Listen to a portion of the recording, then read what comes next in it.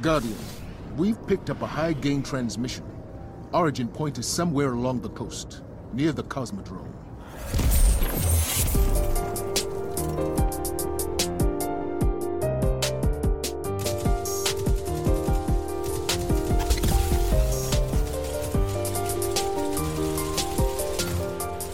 What is going on, Guardians across the universe and beyond? This is Cosmodrome Radio, broadcasting live on all frequencies to the universe and at all the great places and whatnot, because we don't know what's out there in our great, expansive world.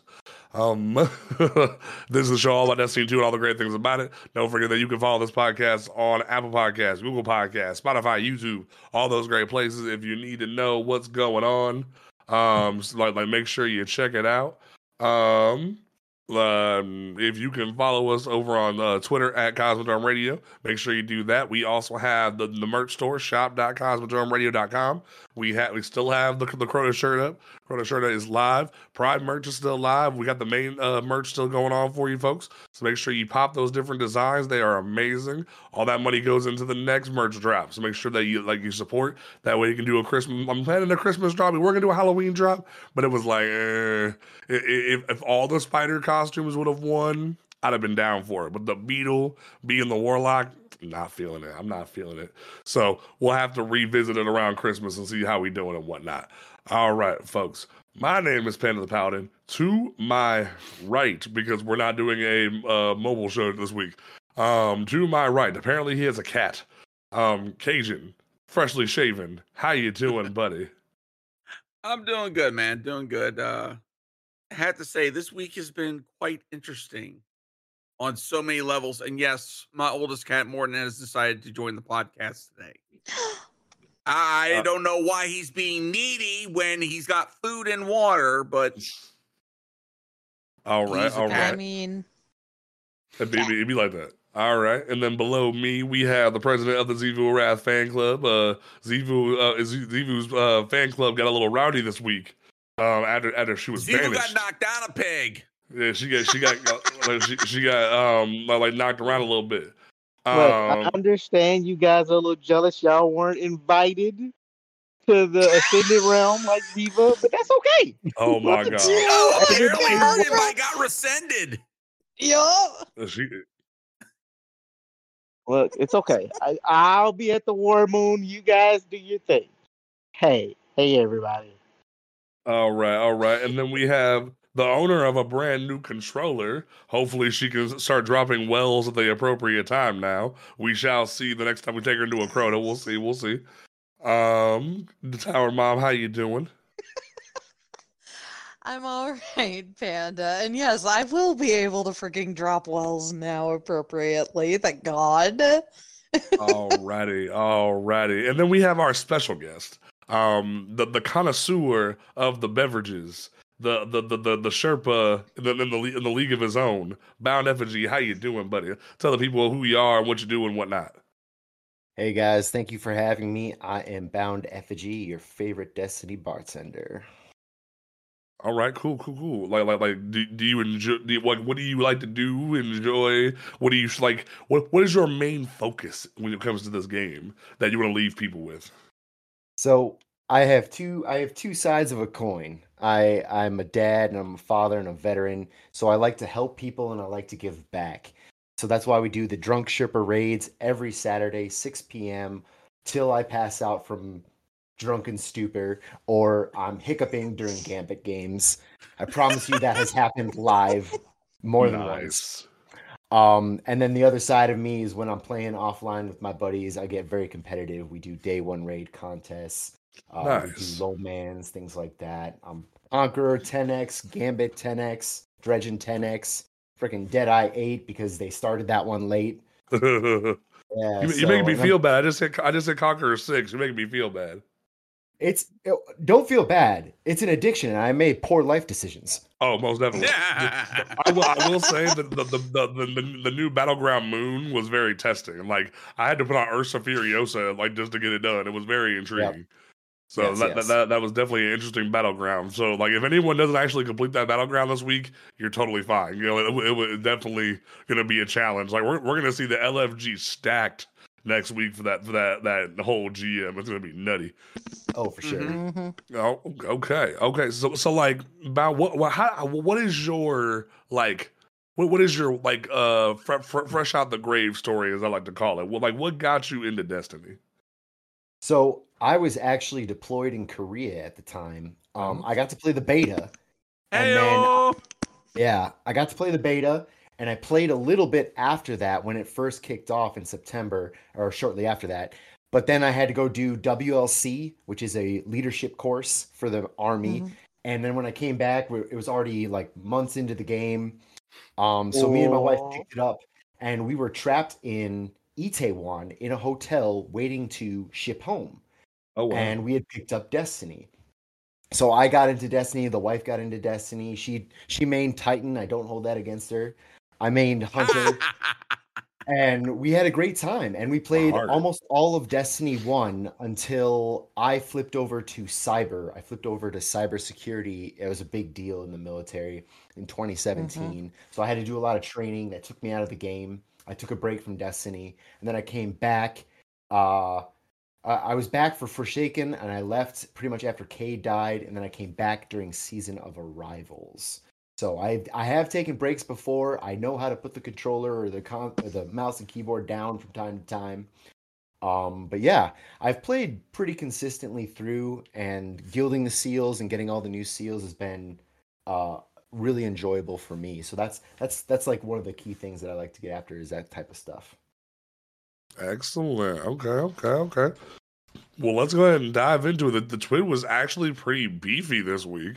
Yeah, it was. But like Bungie's still trying to get this currency situation correct, because first thing they did was like, hey, we noticed that we're not buffing the pinnacle grind anymore. Like, we're not going past 1810. So what we're gonna do is every pinnacle now is gonna be an exotic.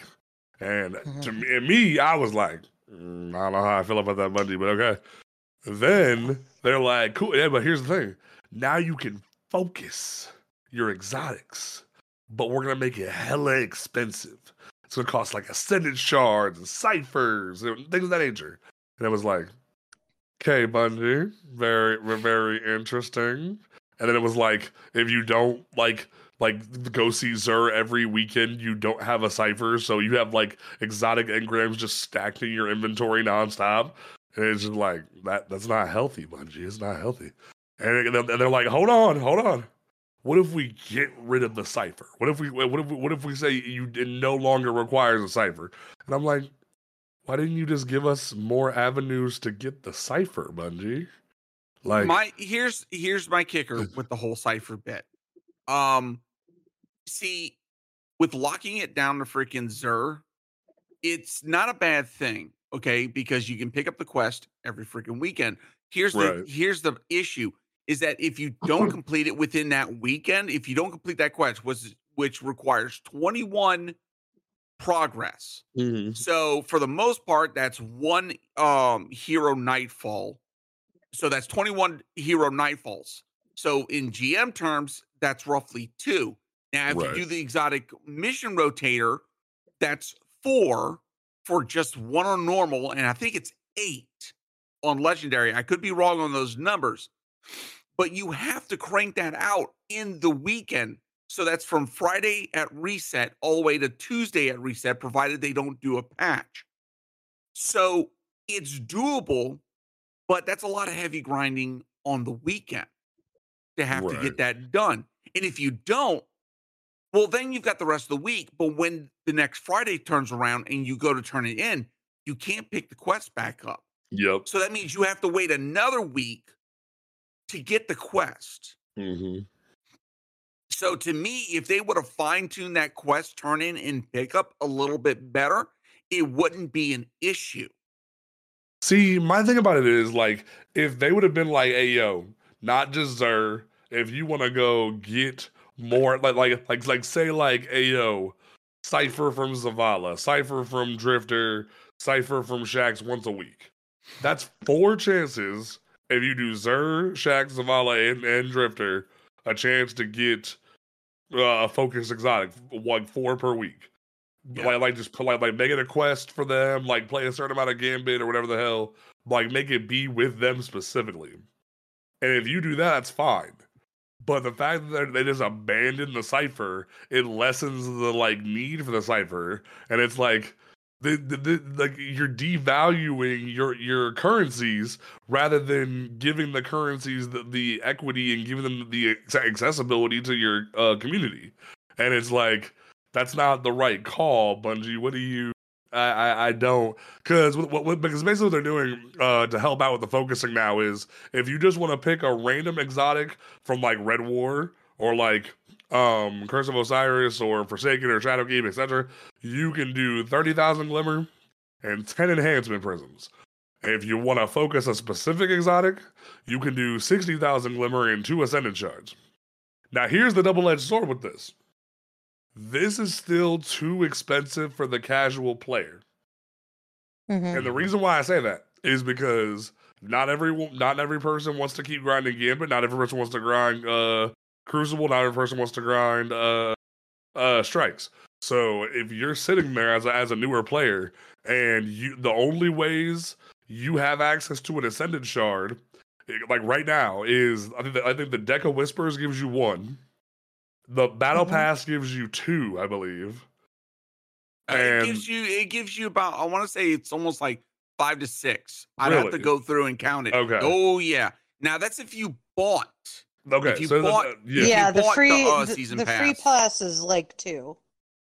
Okay, so like anyway, like a range of 2 to 5, and then after that you're screwed this season.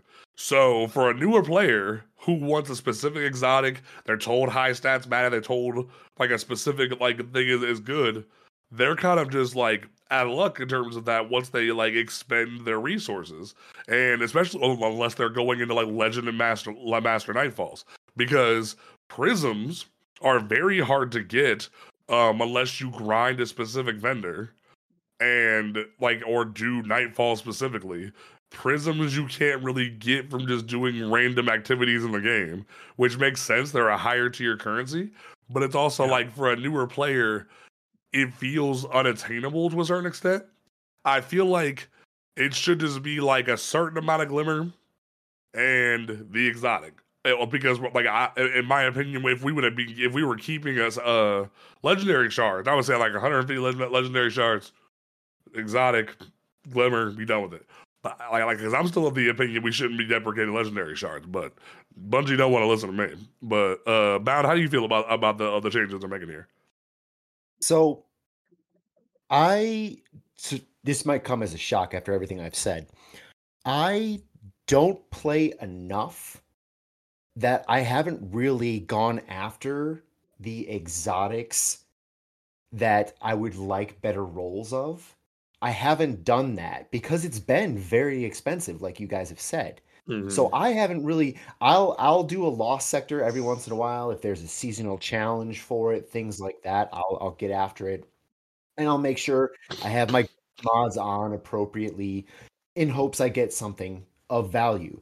But I haven't focused too much at Master Raoul because it's so incredibly expensive. With these changes, I am now leaning more towards I might actually consider doing it. With the loss of legendary stars, with the loss of the exotic cipher, I might actually consider doing it because to me it's much more affordable. As it stands right now, I've done it maybe 2-3 times tops for only to replace garbage rolls of my favorite exotics. That's it. And this is someone who farms GMs constantly and is not worried about the cost. Right. It seems too Right. much to me. So this will definitely be a good change in my opinion. Okay. Fair enough. Okay. I'm about to say, David, do you want to be the dissenting opinion and let them be there with me? Because like I think to a certain extent it's still too expensive. But like, how you So feeling? I'll play devil's advocate here, so that Panda's not alone.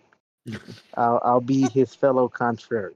Yes. Although I do think it is a good idea because it allows new players to have a chance. Because like the resources that veteran players have stacked up over the course of years is really hard for Bungie to like deplete in a meaningful way, because I legitimately just sit on top of like exotic engrams and then wait for it to fill up so that I can go do a legendary lost sector and then fill up my postmaster with exotic engrams, so I don't have to do that next season. But that's just poor old Diva. But that being said, what Panda said is a fair assessment. Like, if you're just gonna like keep getting rid of currencies because you can't figure out a way to make them useful, then all you like, no matter what you do, you're gonna end up constantly changing everything. Like, so say that now everything's gonna be done with Glimmer, but the amount of stuff that you have to buy, nobody's truthfully gonna have enough Glimmer on hand exactly at any one time to do the stuff that people need to do on a weekly basis, like picking up weapons from Banshee, buying or turning in exotic engrams to Raoul, picking up your different bounties and all this other stuff, buying stuff from Zerg. Like 250,000 Glimmer is not enough Glimmer to do all of those things. Plus, focus farm stuff from like all the seasonal vendors. Focus farm like weapons from Shax, Drifter, Zavala. Like, you're gonna burn through so much Glimmer. I do not think that they've taken the time to like genuinely consider that yet. And that's what I was saying about why we shouldn't be deprecating legendary shards, because we're going back to the same problem we already have. Because if they raise the Glimmer cap, or they get rid of the Glimmer cap, we just enter the same scenario that we're dealing with legendary shards, where they're like, oh, we're deprecating this because like older players have too much of it and newer players don't have enough of it. Here's the thing. Bungie already solved the economy problem with Lightfall, where they said, hey, yo, just do activities and the helm is your new bank account. Friggin' Defiant engrams, Deep engrams, Witch engrams, them motherfuckers just stack. And you can go up in there on your free time and just play the lottery. Like, crank it out, and then, like, you don't like a roll, or you already have something crafted, cool, shards. Like, that's how I went from like 5K to 8K recently. Was just like I had like over 100 Defiant engrams and just freaking dropped it. And that was a great way for newer players to raise their stock in the economy a little bit and actually have ways to get rolls of like Iron Banner weapons and Trials weapons. But then Bungie's like, nope, we're getting rid of it, and it's like, why? Why are we getting rid of the main currency of Destiny? Oh well, we don't want to do it anymore. Like that's what I keep meaning of, like, we're getting rid of the core MMO experience more just because we don't want to explain to the players like how to do things. Like, I had a person today ask me how do I do transmog? There's no active way in the game that explains how to take your ass over to 801 and get you a bounty. And it's like, Bungie, you bet, like what's going on here? We need to start explaining things to people because not everybody reads the twid, and like they're not And doing not it. And everybody it's has like, the time to read through Hippie's 5,000-word essay on how to play the game. I love her to death, but nobody's reading that. Be a better tutorial system, like walkthrough of the game and the various systems. Yeah. I've called Bungie out on this multiple times. Yeah, They've done. I think we all have, honestly. I feel like we're a broken record at that point without that specific point. But as far as the whole light shard, the freaking legendary shard debate, to me, I think a long time ago they should have put a freaking cap on the legendary shards. You know, just like they put a cap on every other currency. They put a cap on Glimmer. They put a cap on Ascended shards, freaking Ascended alloys, et cetera, et cetera, et cetera.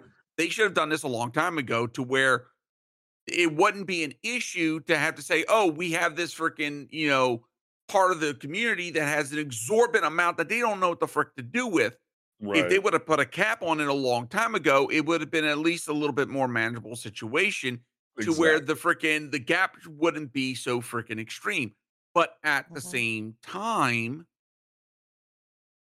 it's like you said, the resources, the availability to get legendary shards is there. Yeah. But it's a matter of, are you free to play, or do you have some investment into the Destiny life cycle?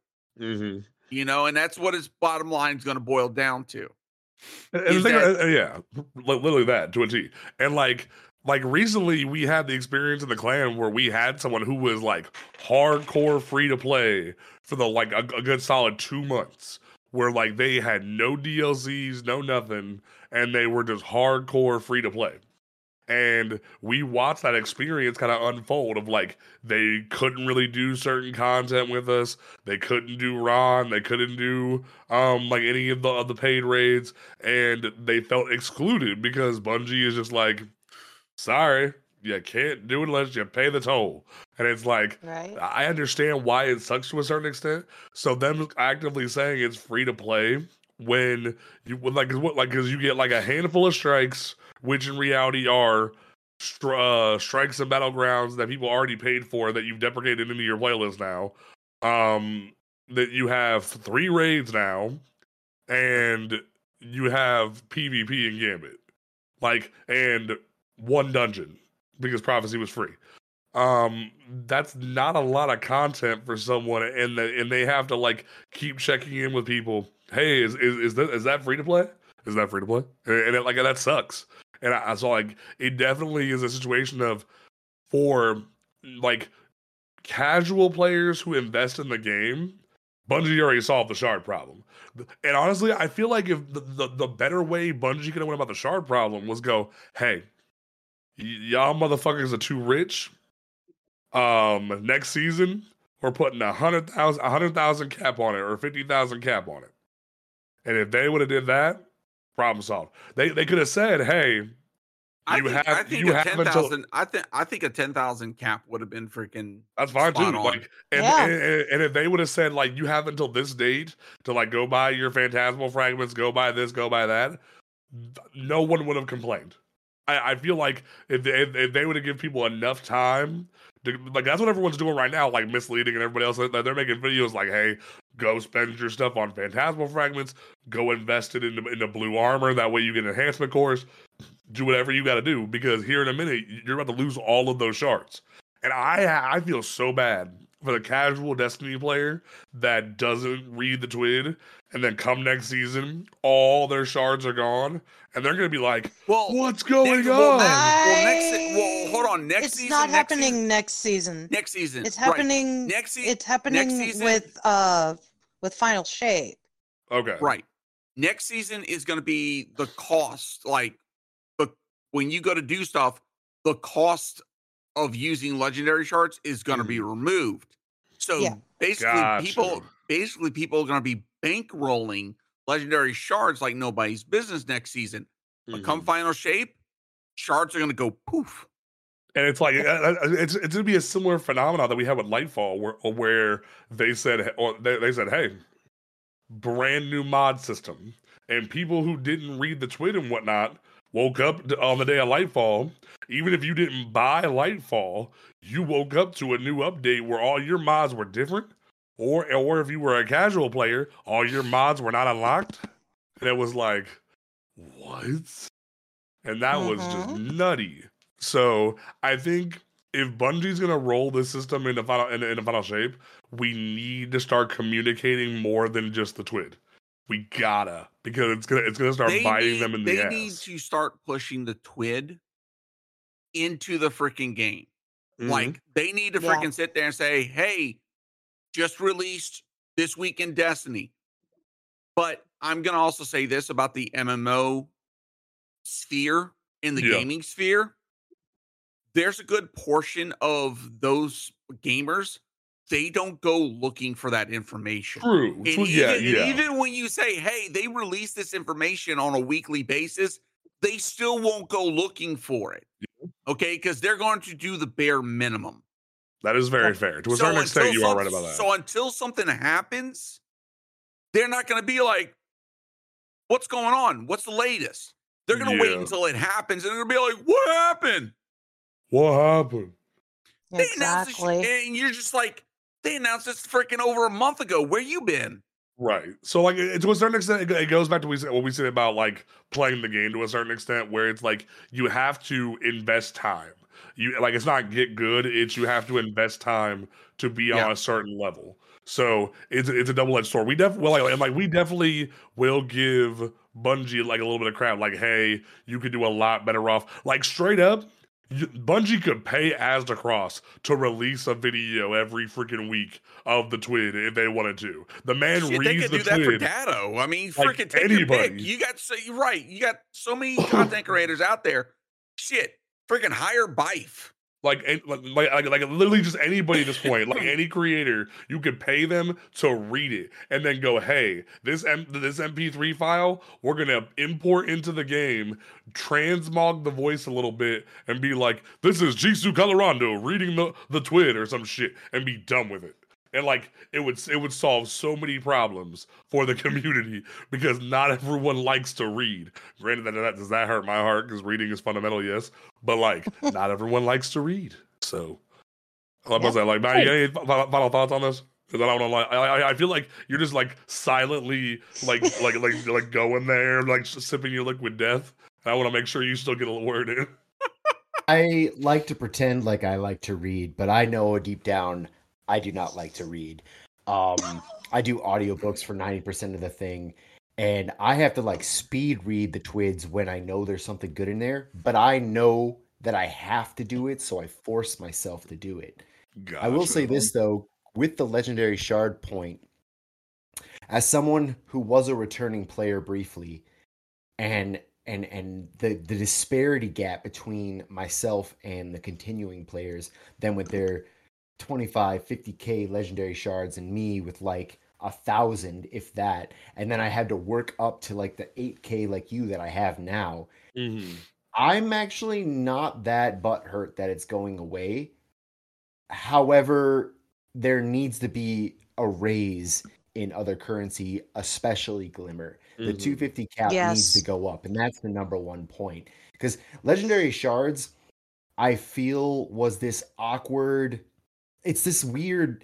It's like they reinvented change, is what they did. Glimmer is pennies, and legendary shards is daggone quarters or like a 50-cent mark. And then we get up into the bigger stuff. You get the enhancement cores. You got a couple of dollars. You got the prisms. All right, you got $5, maybe 10er. And then you got the exotic pieces. You got the golf ball, and now you got the weapon golf ball, and varieties of 50 and 100s. And like, there's too much going on. And I pretend like I'm a Titan main sometimes, so I speak for Titan mains. That's just too much. As a Titan main, I'm a little butthurt about that, but I What, you don't get down with the crayons? See, I don't subscribe to the old classic barbarian myth of Titans that all we do is punch. I'm a sophisticated brother. I'm the Zavala in the room that actually that actually like knows what he's doing but knows how to punch a motherfucker. Like that, like that's how I am. Barbarian sorcerer. You know when to punch and when not to punch. Exactly.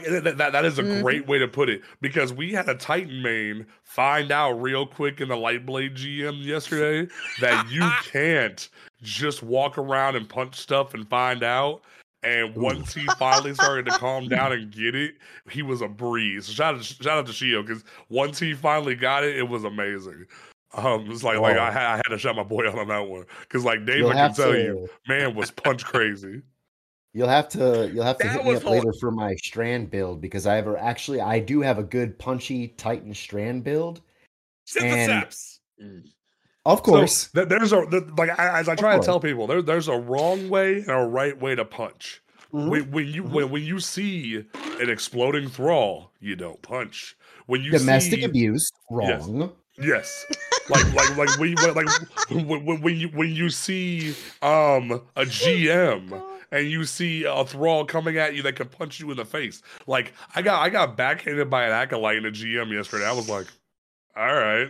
So like, especially when it's arc burn. Oh my god, that's the worst. Because not only is the explosion arc, their fucking claws are arc. So if they sneak up on you, they get a claw in you. That's half your health. And the bomb is you're dead. Yep. Mm-hmm. So I was actually, it was after the day one contest raid of Crota that I learned that freaking Thrall melee was arc damage. I fucking lost my shit on that. stream. See, I just put on melee damage resistance and just kept moving, and like that's why it's always so funny with like people who don't run 100 resilience in Destiny, because we'll be going through teaching people Crota, and I'll be like, Herpeter, like walking through the lanterns, not having no problems, and then you see someone get clawed to death by a thrall, and you're like, how'd that happen? And it's like, and then you got people like me who run 100 plus resilience and still die to the freaking thrall. It's like they just gang up around you. They just gang up around you. Banner of War. Just walk through it all. Yep. Not everybody's got a banner. Yeah, well, I can't do that because I'm a warlock. I'm squishy. Exactly. Vesper Rings. Yeah, you go Vesper Rings. I know. I will say, if you're not running 100 resilience, you're wrong. I don't care what class you are. I don't care how you play the game. 100 resilience in PvE at all times. No other stat matters. What were you gonna say, Bound? Oh, I was just gonna say, I do my best to understand all three classes so I can be a part of each of the communities. Exactly. I joke that I try to perfectly split, and this is on record on my TikToks, 33%, almost with plus or minus 3 is set 33%. And I had a weird season last season because I did the solo run of Ghosts of the Deeps finally. So I had my Titan was a lot higher than normal, it was at 37, but I always try to keep it in there. And he's right about the resilience, but there are definitely subclasses, I should say, not classes, subclasses that are far more dominant right now in the current meta for each of the classes than some of the other subclasses. Void Hunter's still good. Arc Hunter's still good. Solar Hunter kind of Solar Hunter needs some love. Solar Hunter needs some love. Yeah. Especially considering that we're getting Yas freaking nerfed on both PvP and the PvE side. Yeah, I'm still freaking salty as F about that. That's a great segue. That's a great segue. Yeah. So, into the mid-season armor weapons preview. So, Bungie, we gotta talk. Because I was already upset, but now you try to just dig salt into the wound, and now I'm not okay. Because as we already knew from the previous twid that they had announced the nerf to Antaeus wards, we know that they're making reflective vents also cost your class ability similar to Juggernaut. Now, they're also making it so it no longer provides an improved slide either. Why? And because Astrocross just made a video about this last week. There is a fine line between introducing a nerf and taking away what the exotic stands for, what the exotic is supposed to be an exotic for. The whole point of the Greek myth of Antaeus is that when he is closer to the ground, he is invincible. So you're saying the only advantage now you have is you have your normal slide and you're invincible in your normal slide if you have your class ability. And you're like, it feels like we're going back to D1 exotics where the exotics aren't really that exotic anymore. And especially because you're making them be normal currency and they drop every 5 seconds from activities, they're not really good anymore. And I understand that the PvP community got rabid as hell about an exotic that in reality this is an RPG. You were fine. You just didn't like that you couldn't just go pew pew in your Space Call of Duty when it's not Space Call of Duty. We've had that conversation. But the fact that we had to deal with all that backlash and now now we're getting rid of the improved slide too, that feels too much in my opinion. And it feels like we're taking away the fun, the fantasy out of these exotics because the people who want Space Call of Duty complain too much. And that's what bothers me a lot. And it kind of goes the same thing with the spine nerf, because Bungie is doubling down and trying to explain the spine nerf, where they're like, these changes to spine targeted 2 aspects of the exotic we felt causing issues. First, we want to bring its total bonus grenade energy more in line with other solar ability exotics like Athra's Embrace and Caliban's Hand. Second, we want to make sure it's easier to counter the enhanced trip mine in PvP. But then they don't say anything about PvE, and they're just like, meh. And it's just like, what are you doing? Why aren't you separating the sandbox? Why aren't you allowing this to thrive in the environment where it can thrive? You're just pulling the whole switch down and going, we don't care. PvP people complained, so we're gonna pull this giant switch. And it's like, you did it for Omni. You split the you split the sandboxes for Omni Oculus. You you can split the sandboxes. Why don't you do that? And it's very weird that they're just like, we don't care. So so go ahead, Cage. I want to hear, like, I kind of ran it for you, but go ahead. No, you're freaking right on the money. And look, I'm gonna be flat out honest. Freaking what they did with freaking Yas, look, I kind of agreed with what they did with freaking Stompies. I felt like that was a needed nerf, and everyone's gonna have opinion. But then it felt like, after freaking the community got their requested nerf on freaking Stompies, then everything went to Antaeus. And then when the hunter community started going, okay, well, we're gonna start running around with Yas. Now it's like, to me, it's like Bungie is going from freaking, okay, we're gonna do these slight adjustments to freaking things, to now we're going to knee-jerk fucking reactions. It's like, okay, Bungie, you used to do this before and you got called out for this. It's like, you need to stop it before you get freaking too hard. And I'm starting to agree with a lot of content creators, as well as other people, that are saying that freaking, when you make an exotic not an exotic, what the fuck are we even using them for? Yeah. Right. And like, to me, right now, there's not a whole lot for freaking solar hunters right now. Oh yeah, you got Celestial Nidok. Oh yeah, you got Blade Barrage. Those are freaking very niche freaking exotics. And even Yas was a niche exotic, and now you're nerfing it to the ground on both the PvE and the PvP front. It's like, Bungie, rein this shit in. Seriously. Yeah, I'll take it a step further. The community has just as much a responsibility for this as Bungie does. Because the big reason why Bungie did a lot of these nerfs was because the community called for them, like they were calling for French politicians' head during the revolution. Right. God damn it. And so it was not wrong. A lot of players being like, I'm losing to this and it's frustrating me. So instead of learning how to not lose to it, Bungie make people not use it anymore. Which is the reason why I say Stompies are not that big of a problem. Well, Stompies become a problem because hunters don't have anything else to use.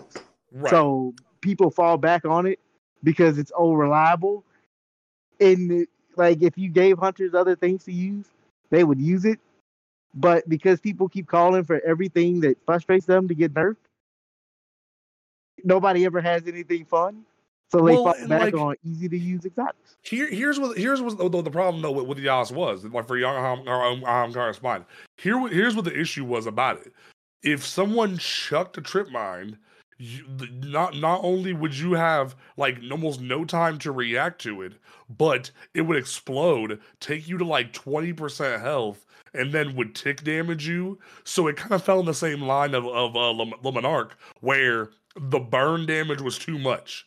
So it was all you needed, and on top of that, it gave you almost your entire grenade back for causing that much damage, because it was based off of damage, not kills. So it very much was a situation of, you have almost another trip mine immediately. And granted, it kind of countered barricades, because everyone said, oh my god, barricades, we don't like barricades. And it's like, barricades are part of the Titan kit. They're part of the RPG experience. But they slow down gameplay. Oh my god. That's kind of the point. That's what they're supposed to do, and they didn't want to listen. So it's like Spine kind of countered that.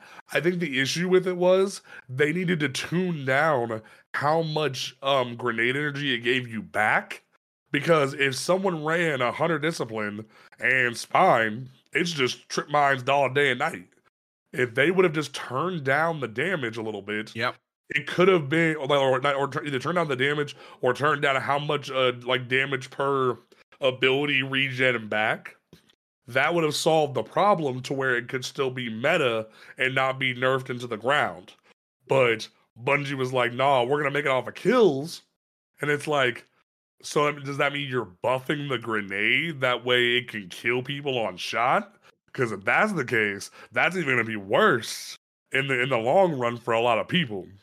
And on top of that, now you're saying now we're gonna make this nerf at PvE as well, and not care about PvE.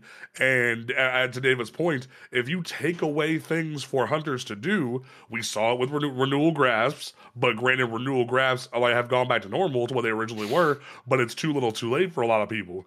And the same thing here with freaking Spine. They're just taking it with his different tools, and Bungie's like, hey, we did this to sort of force people to use different things like Caliban's hand and Athra's embrace, but like, let's be real here, your proximity knife technically does the same thing as if you wear Caliban's hand, it does the same thing as Yas for your knife rather than your grenade, but your proximity knife doesn't do half as much damage as a trip mine would. So you're not getting the same amount of knife energy back and not being a benefit to your team with Caliban's hand. So this explanation of like, we wanted to sort of line it up more with that, it's like, but you didn't. How about just buff the proximity knife a little bit? That way people have a reason to run Caliban's hand. And then for Athra's embrace, it's based off the weighted knife and just gives it a second bounce. But it's like, why not make it so instead of a bounce effect, it has more of like a tracking effect? That way it gives people a reason to use it rather than like only used for like trick shot players. And to this day, nobody knows that Athra's Embrace makes your weighted knife stun unstoppable champions. If people knew that, it would give hunters another thing in their kit. But nobody knows that. It's freaking hilarious. I'm gonna tell you right now. I'm gonna tell you right now. Right. If Bungie gave the knife tracking, you'd have the same amount of freaking players coming after that, screaming, "Oh, it's just a hunter freaking Jotun." Yeah, that's fair. I think I'm more advocating for if Bungie's gonna make a move like that where they change things, they need to give more of an explanation and not just be like nerf and not like the sort of like answer they gave really didn't make a whole lot of sense in the grand scheme of things. So I feel like they need to give more justification and also explain why they're letting this affect PvE for no reason. I'm going to say the quiet part loud. It's because Lorelei's was idiot-proof.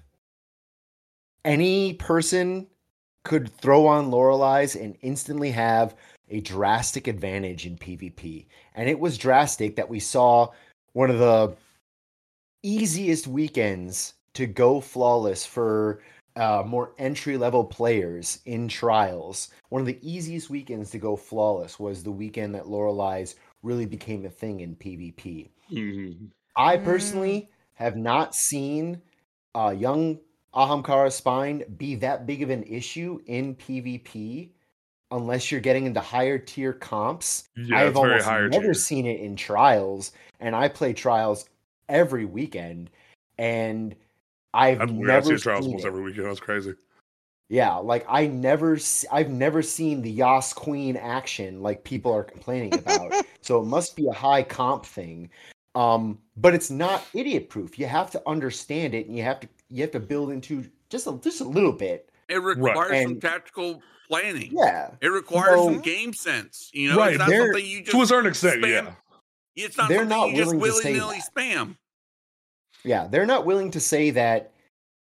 The reason is the applicability and the bar of entry was so low for things like Lorelei that we had to nerf it versus we wish Destiny was an actual competitive PvP thing. So now that people are complaining about it, we're going to try to pretend like it is, and thus we're going to nerf this thing.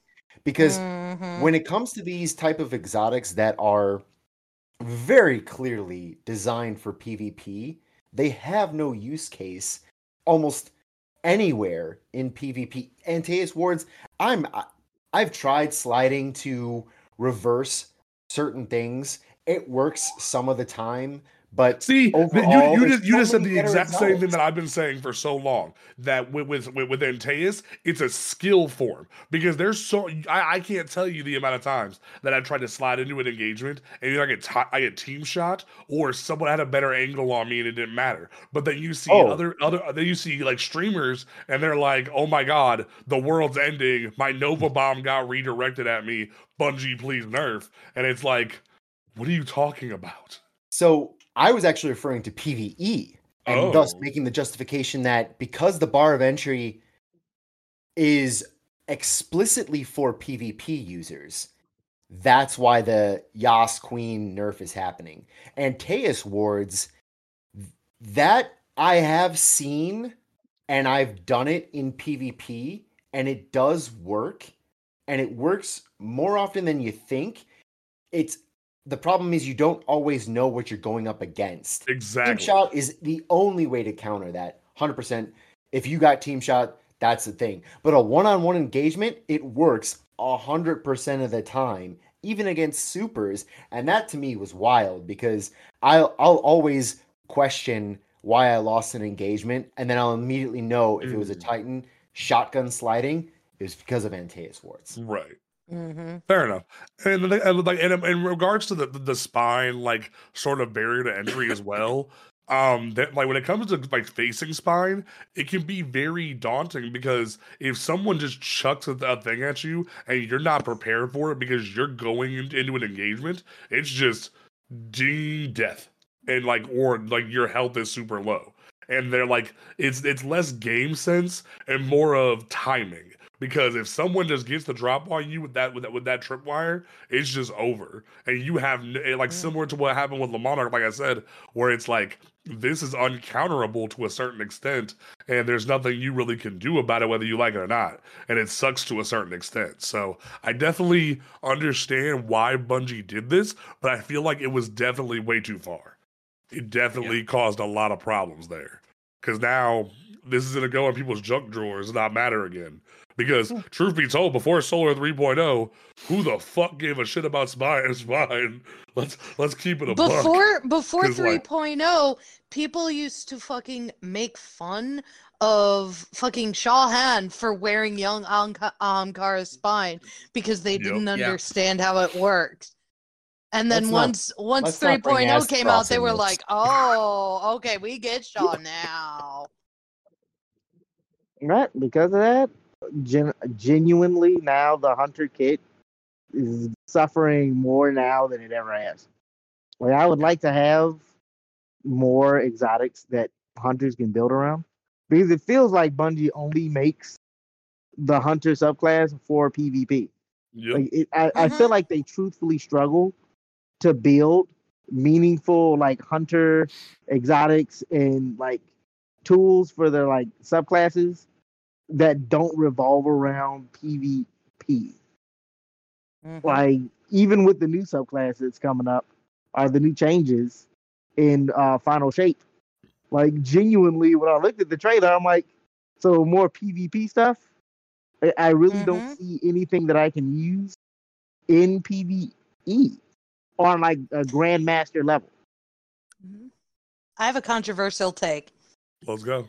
Y'all might hate me for this or not. But kind of along the lines of what Bound was saying earlier. And what you were saying, Panda. I think Bungie's still trying to make freaking PvP into an esport on the low. And that's why they're pulling all this stuff. They're just not checkmate willing changes. to say Marathon. the words out Oh loud. no, well, no, like Bound just said it. They're using but like Destiny as a tool for Marathon, and I said it last week, and I'll say it again. No, I It's think they're gotta trying to stop. make Destiny PvP they're trying to make it into an esport. I'm not even considering Marathon in this take.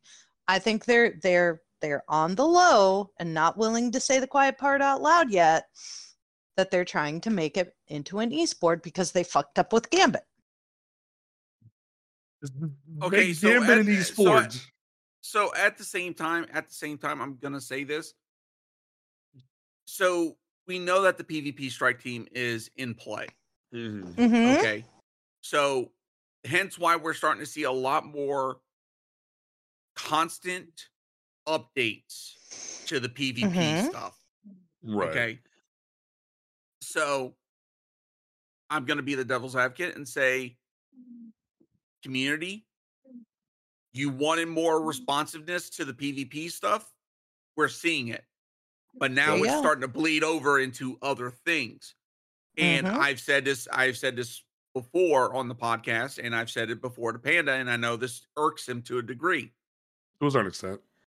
We've seen we've seen PvP as far as mayhem. We've seen the freaking chaos that brings, and Bungie's like, okay, we're gonna go to the other end of the spectrum, and we're gonna bring in checkmate. And I'll be honest, last weekend I gave it a good freaking hoorah. I absolutely freaking do enjoy it. Now, I will say this. Mind you, when based upon what time I go in, it's either freaking I want to shoot myself in the foot or I'm having a great time. If I go in during my normal middle of the night, I want to shoot myself in the foot because I literally get put in with freaking lobbies that do not make freaking lick of sense. Yep. But if I go in during the day, oh, the lobbies are freaking absolutely chef kiss. And I feel like I have a good chance at every one of my freaking engagements. It is down to freaking player skill. It is down to freaking gunplay. And I'm not freaking relying on my freaking, I have to be tactical with using my class ability, with using my grenades, with using my melee. Absolutely had an absolute blast with it. And definitely, I think I'm going to be giving it some more goes while it's still in the lab. And even then, they've made more adjustments to it based upon feedback from people within the community. They've increased the freaking the Was it the No, ammo bro. rate? not the ammo rate, but the freaking they reduced the amount of heavy ammo. The time that heavy ammo spawns. I freaking love that. And the freaking capture points, they increased that to where the matches last a little bit longer, which was a common complaint that a lot of people had, that the matches felt too short. Mhm. Outside of that, a lot of the feedback and things that we're seeing on the PvP front, this is the strike team in effect. This is them doing their job, listening and sifting through the free feedback in order to address it as quickly as possible to bring the sandbox into what the community feels it should be. But I'm with Deva and others. I feel like freaking for hunters, our kits are getting nerfed more and more. To where even what I said a couple of podcasts back, that hunters do have some kits to use, I feel like I have got to retract that now. It's like, well, fuck, you took another one, Bungie. What the hell? Yeah. Like, Because I'm right now in the feel- BDE front, in Grandmaster, Omnioculus or freaking Gear Falcon or Orpheus rig, take your pick. All void. Yeah. Mm-hmm. It's Yeah. very much that kind of situation where like you're being trapped into these certain builds, and I definitely Just like Warlock with Well. Yep. well, but like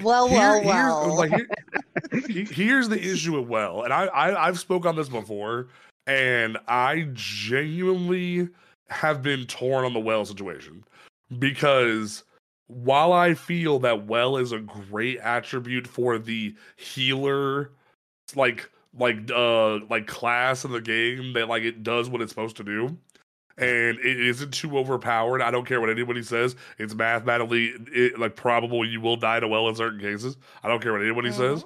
Like well is overused, but I don't think nerfing it is the way to fix the issue. I think because if you look at like any of the damage tests that certain YouTubers do every season when they do different certain buffs and nerfs, you can see the issue at hand.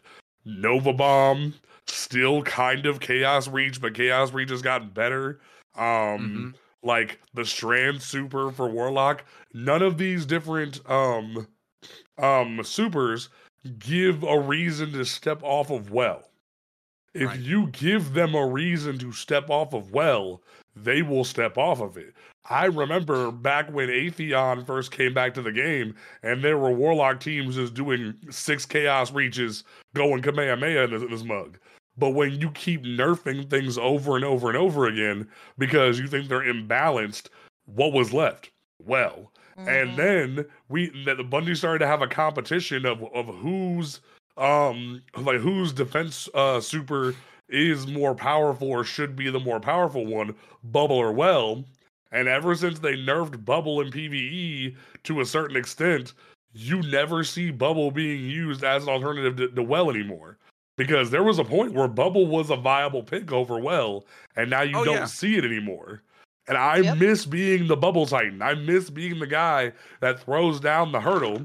I still say a great buff to Saint 14 Helm would be make it so you can shoot through your bubble if you're wearing it. And that would solve the problem for a lot of people of, well, a well, you can sit there and just shoot the boss, versus with a bubble, you have to lean out and expose yourself to damage and actually step out to shoot the enemy. So if they do that, Bubble's back on the menu, boys. You don't have to run well all the time. Exactly. They just need to actually like give it a chance. To the issue is to give hunters some kind of defensive super, because hunters don't have a team support super at all other than Tether. They don't. And even that could be considered an offensive super. We don't have any team help options. Genuine. About the closest that we have is Tether, and that basically a 35%. What was that? Damage buff? A damage buff? Debuff. Yeah. So, and I've said this before. If they put either a health or overshield leech off of that, to where the more freaking we do damage, the more of an overshield or health that we regen, given what's going on. Well, we've got another freaking viable option. It's like, okay, the Warlock doesn't want to do well. The Hunter can go Tether, or freaking Titan could go freaking, Bubble. Or, I was thinking about this the other day. We've got so many freaking Arc exotics that are kind of crap for freaking Arc Hunter. Why not make one of them work with freaking Gathering Storm, to where it links up with Gathering Storm wherever you freaking smack it? So, like on this case, you smack it right on the freaking boss. You're gaining amplified for your entire team because you're wearing this exotic. And as you're doing that's what damage, they're doing you're with the chaining, super. You're chaining more arc damage no matter what weapon you're utilizing. So you're increasing damage output, and on top of that, you're gaining resistance for your entire team. Well, don't even do that. Don't even do That's that. what they're doing in Final Shape, though, with updating the Arc Hunter. They're giving them an They've got that in the work. I think a really cool way to deal with that is kind of make Gathering Storm into kind of like a well. Instead of throwing it at the boss, you throw it at the ground and make it into like an arc pylon that attaches to your teammates and feeds you a constant overshield and amplifies everybody. I'll be down for that. Yeah, that would be cool. That would be epic. I feel like that would then give hunters some way to be like, you know what? Hey, we don't need a well, or we can run this pylon in a bubble, or this in a well, and other people have options. And hunters will then have a way to play the game that's not just, I'm gonna pump out as much damage as possible. But I'm gonna be running around being an invis bitch. Exactly. But I take it a step further and Florida say man. it's genuinely starting to feel like hunters are losing like an identity inside the game and Ooh, are starting to feel like just basic non-space magic having like bare bones class. yeah. Like if you want to play Destiny Yeah. without having the space magic, you play Play Hunter. Hunter. It's because Yeah. everybody came over from Call of Duty and just clung to hunters, Dava. Like everyone Well, came I over mean, from that was supposed to be their purpose. You know, like hunters are the Bob's laughing at me, but like literally that's what happened. Like you saw, like why do you think the majority of the PvP community is like that? Like the majority of the PvP community is hunters because they came over from Call of Duty and it's like we like the gunplay, so we're gonna stay. And they're like, okay, and it's like that's not the answer to just to be a hunter because you don't like the RPG aspects. But see, well, to hunter's me, supposed but to be see, the to class me, that's the easiest to pick up if you've ever played a like FPS at all. You know, you can pick it up. It's not too different from what you've learned over the years. It's pretty quick and easy to pick up. You've already kind of learned the Right. movement and everything. Mhm. That's what the hunter class is supposed to be, but it's devolved from like having some aspects of being uh like the scout of the team to give you tools to support your team, and it's become just well, you guys do a lot of damage with your weapon of choice. Mm-hmm. That's about all we can do for you. Was that bad? What were you gonna say? Oh, I was just saying I was laughing because I was remembering that damn TikTok. That Destiny is the Call of Duty Retirement home. retirement home. See, The like FPS I saw retirement that. home. I was gonna respond to it, but I kept forgetting about it. And it's like that person saying that is them like being like half the community misunderstanding what Destiny is. Bungie has been very clear about what Destiny is since it came out. It's a looter shooter MMORPG with FPS elements. They've been very firm on that, and yet people are like, "But it's an FPS," and it's like, so. Like this was Bungie's attempt to bring MMOs to the console generation without giving you like 50 different things you need to click or press while exactly. scrolling your analog stick around. And people never understood that. They just said, "Ooh, space guns." They're like that they just assumed this was Halo again. And it's like this Right. is not I Halo. mean, This is a whole different ball game. I think this is yet another thing that the community has responsibility in, because Yeah. Mhm. anytime Bungie tries to make it that RPG element, like I genuinely believe that a lot of players actively go against it. Yeah. Like, Yeah. I will forever be salty about Thruster because I feel like Thruster has effectively made the Hunter class irrelevant. Because like the Don't hurt essence, my thrusters, David. Don't hit my the reason I thrusters. say this is because like dodging is the Hunter class's thing, right?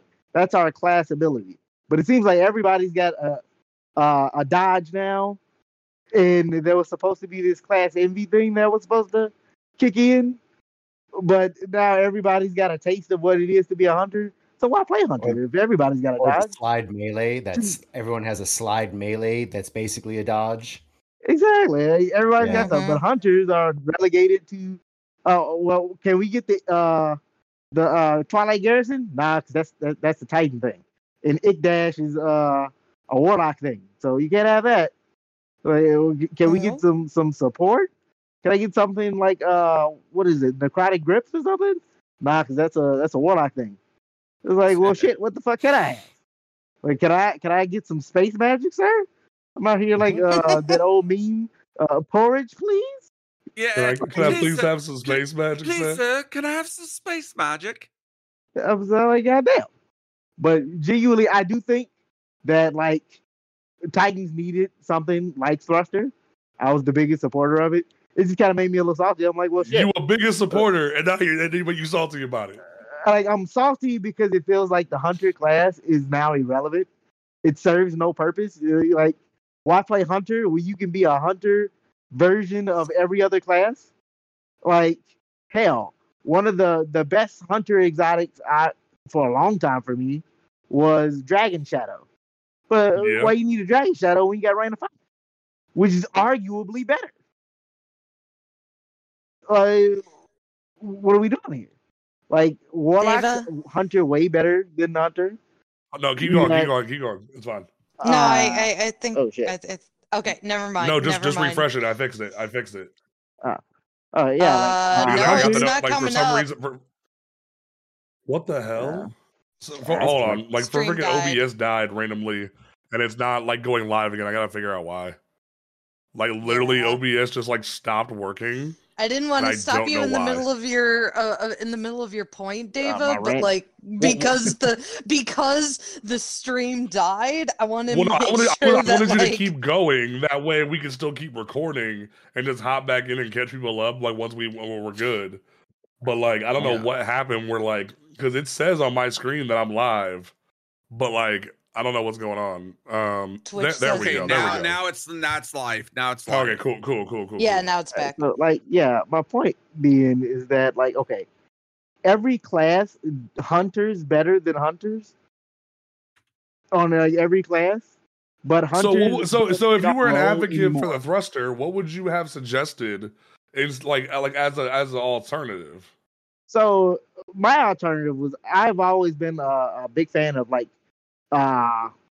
tools that provide utility, right? So for me, the big suggestion I had was back in like Black Ops 3, there was a character named Prophet, Yeah. and he had the ability to like leave a thing on the floor that he could teleport back to later if he needed it. Oh, so you want pre-rework Sombra is what you want. That, but I feel like that would be a cool thing for Titans. Which who's have, salty like, about a Sombra's rally rework? point. Because I'm a little salty. Oh man, don't get me wrong. Don't get me started.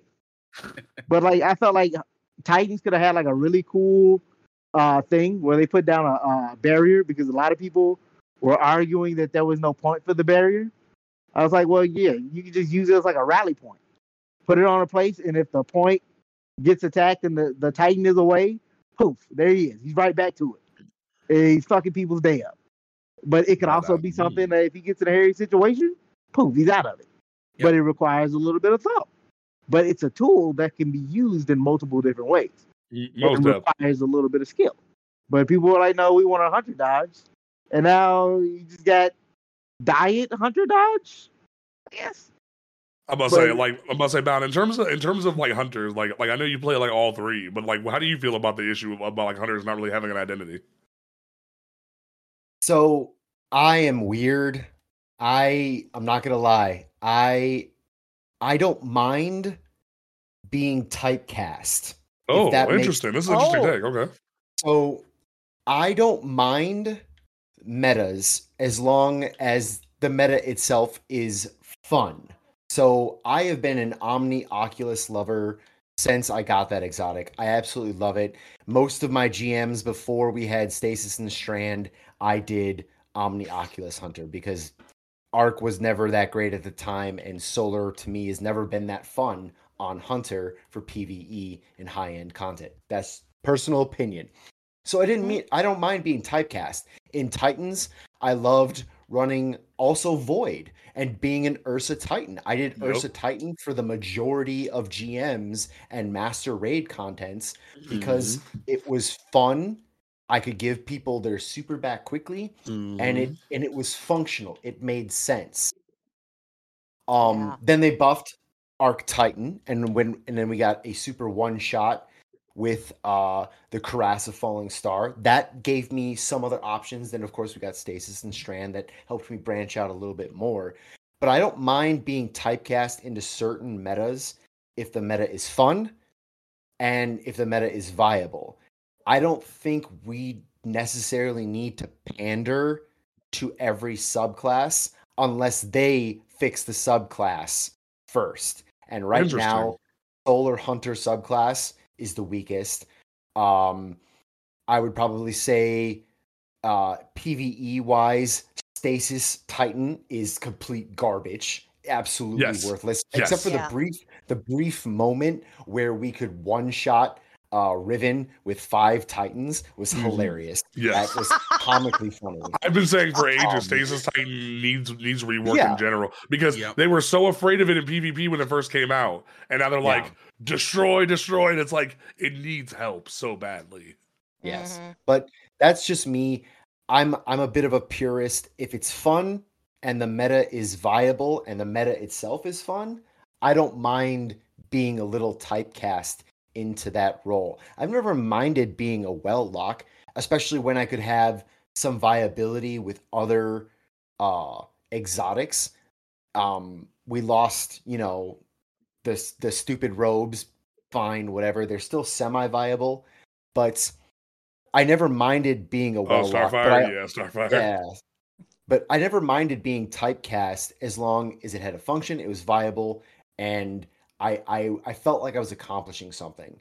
That's to say, I still believe they should boost these other subclasses and make them more functional to be competitive, not only in PvP but in PvP or PvE. I think they should, but I don't think that's the fault of the community, and I don't think that's the fault of build crafting, and I don't think that's the fault of the exotics. I think that's the fault of Bungie and the weight that they've put on the competitiveness, especially in PvP, in Ooh. high-end PvP, and in Yes. high-end PvE. Because in Master Raid, I'm going in, I got my Strand Hunter or my Void Hunter, I got my Strand Titan or my Void Titan or my Solar Titan, and I got my Well Lock and maybe Stasis Lock.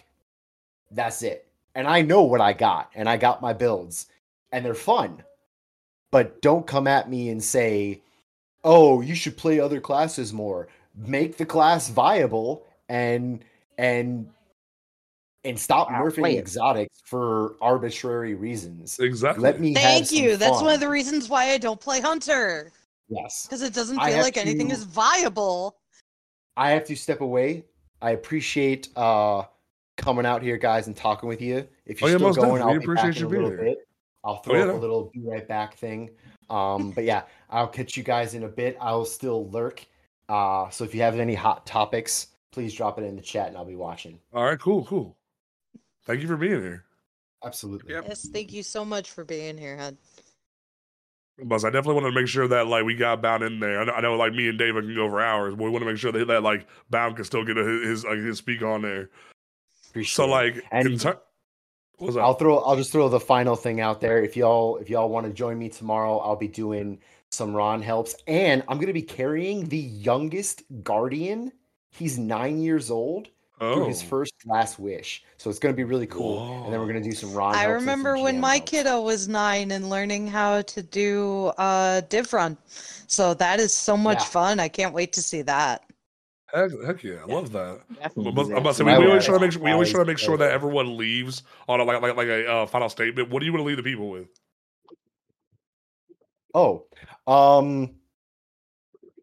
be more helpful to one another.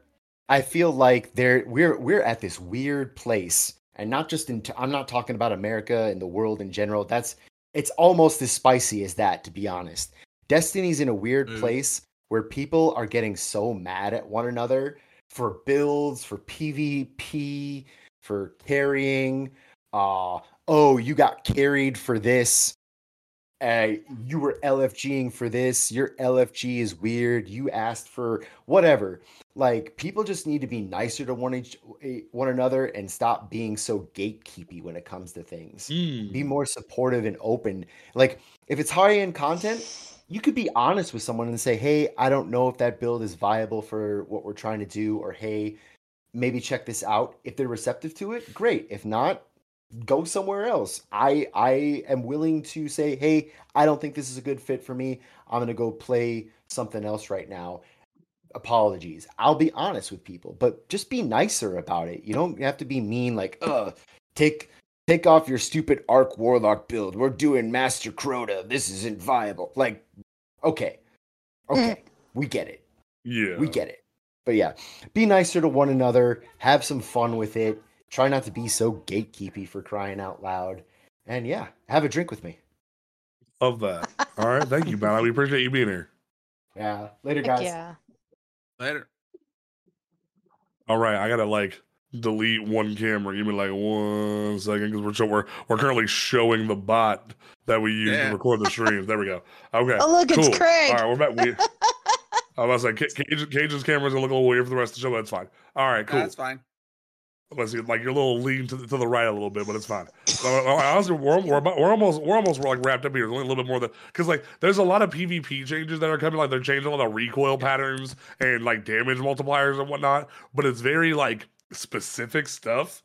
Like they're taking another crack at nerfing SMGs again because SMGs are still really busted on mouse and keyboard. And like they're also like they love what they did with auto rifles, but they're trying to like tune it a little bit more, which I thought was great. I love that auto rifles have a place in the meta again. So shout out to Bungie for actually making auto rifles a thing and relevant. Pulse rifles are in a pretty healthy place. Like I thought they were fine, but people didn't like that we could lane and do stuff with pulse rifles. So Bungie had to rein it in a little bit, but pulse rifles are still viable. Like my brand new Crota pulse rifle, butter. Just like I took that thing into Rumble last night. Butter, because I got that depth one from the Master Crota, and that thing is just sexy, and like I love that thing to death. So like I definitely enjoy what Bungie's trying to do to like balance certain aspects of that. They're actually trying to like balance perfect flow afloat, which is kind of cool. And they're nerfing Kickstart from 20% to 15%. So great. Kickstart is too powerful. So good job.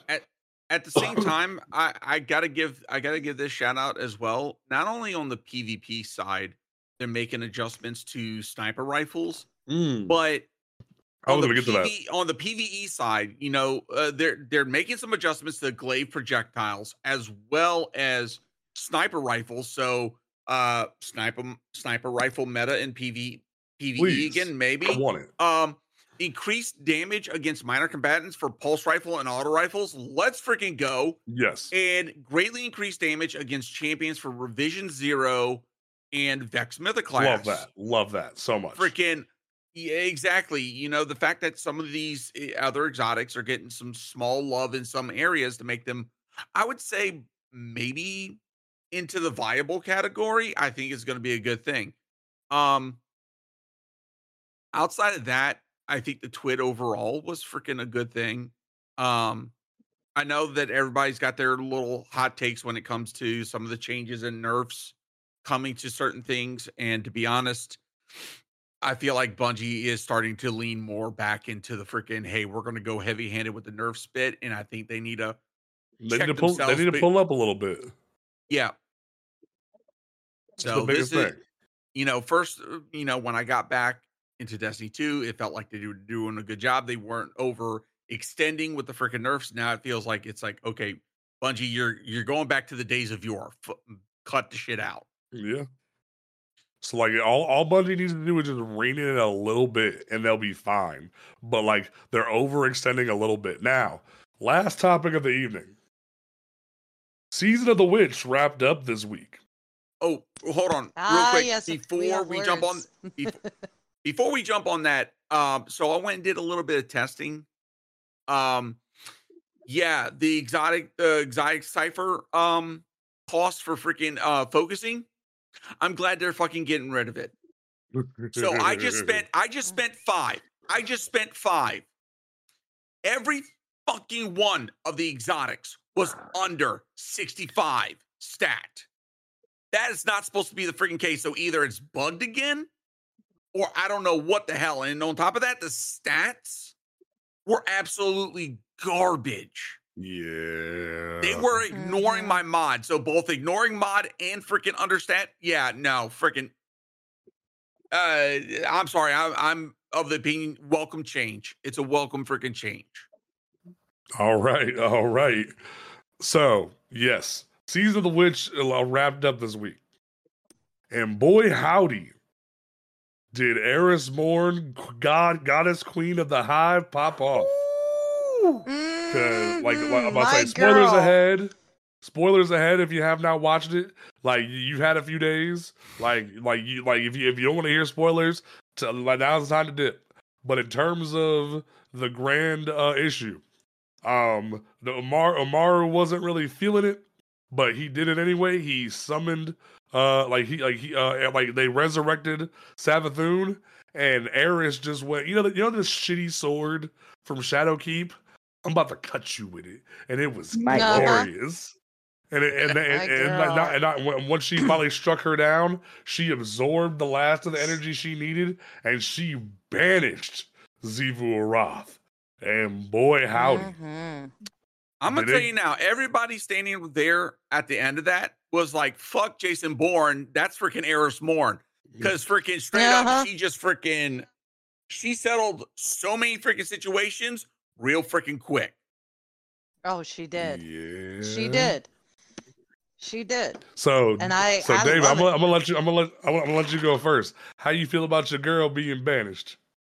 I don't really care too much as far as like you they were had to do talking something. about being in the throne world earlier, and she can't access that no more, bro. Still got You're the there war moon. alone. What you talking about? She went bye-bye. We still got You're the all war alone in the moon. corner. We still got the war moon. We still got our special place. I ain't tripping on it. But no, like legit, like as far as the story goes, like we have to do something. I feel like this is a bit of a little lazy writing because I expected to like kill her and then kill her again. That was gonna be the fun part, like kind of how we did Oryx, where we killed him in the story and then we had to go fight him in his throne world. But now I feel like they're just gonna callous my girl and be like, well, she's dead now. And like a story missing somewhere. That's the thing. So that's when the Oryx thing with came the around, hive. well, that's the thing. Go ahead. Go ahead. No, ahead, you Tower. go ahead, hon. Because When I've got lore. You do your thing. Yeah, when we encountered Oryx, we really didn't know about the Taken, and we didn't really understand the Ascendant Realm. It wasn't until after he came back as the Taken King, that's when we really started to freaking dive into that, and that's when it became a whole different ball game.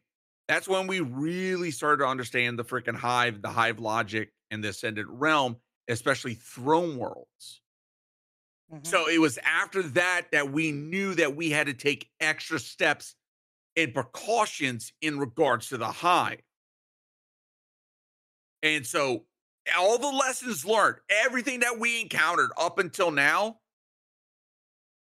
Eris has been playing freaking chess.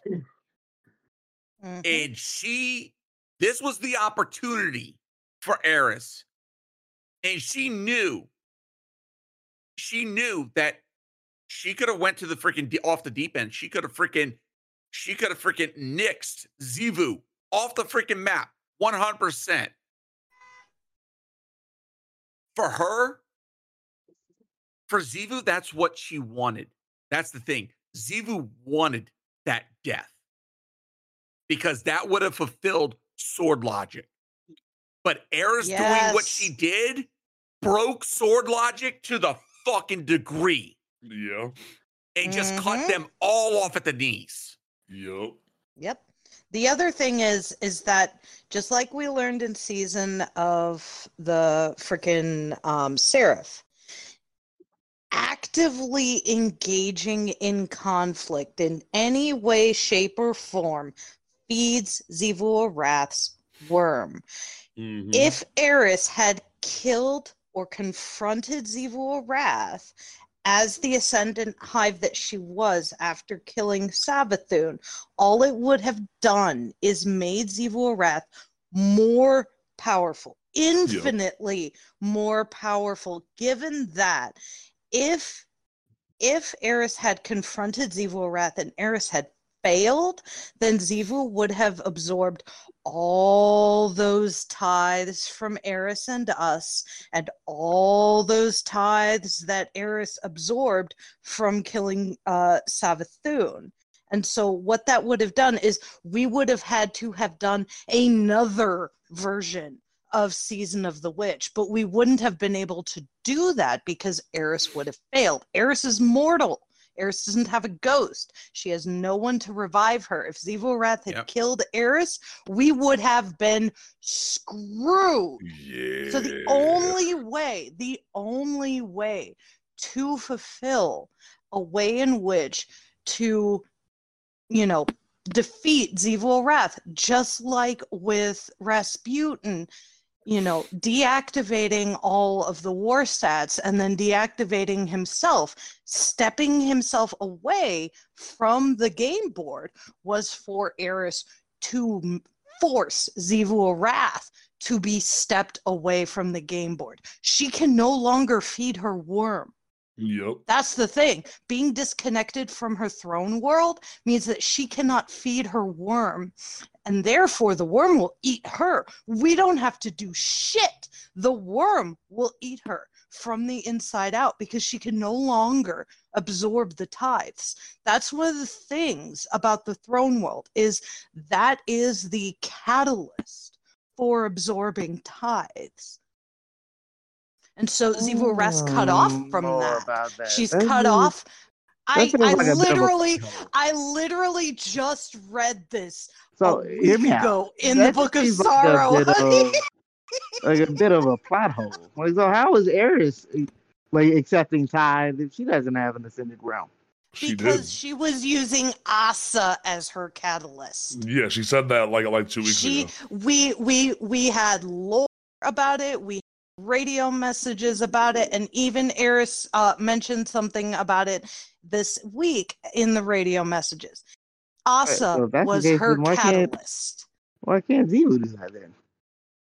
She I can't, mean, like, because all of the race of Leviathans that Asa was a part of were first converted to the darkness and then killed. That's why Asa is the only surviving of her species. She's not just the only surviving individual of her species, as it was when the darkness came to Fundament, but she's the surviving member of her species as a whole.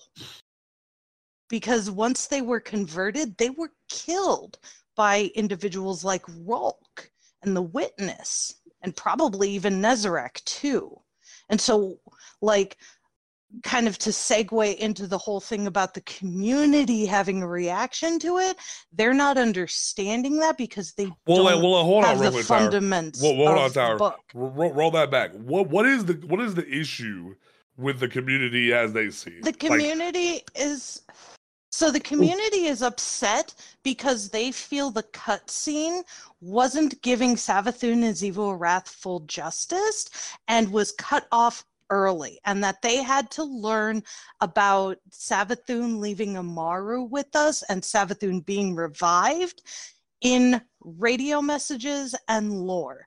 The majority of people who are arguing that think that we should have seen that final communication, that final conversation with Ikora and Savathun and Amaru and Eris in a actual extended portion of the cutscene. I want to play devil's advocate. I don't believe it. I want to play devil's advocate for that, because here's the thing, and this kind of goes back to what we were talking about with the twin and putting it in a game in some sort of way, shape, or form. There's that old saying when it comes to the cinematography.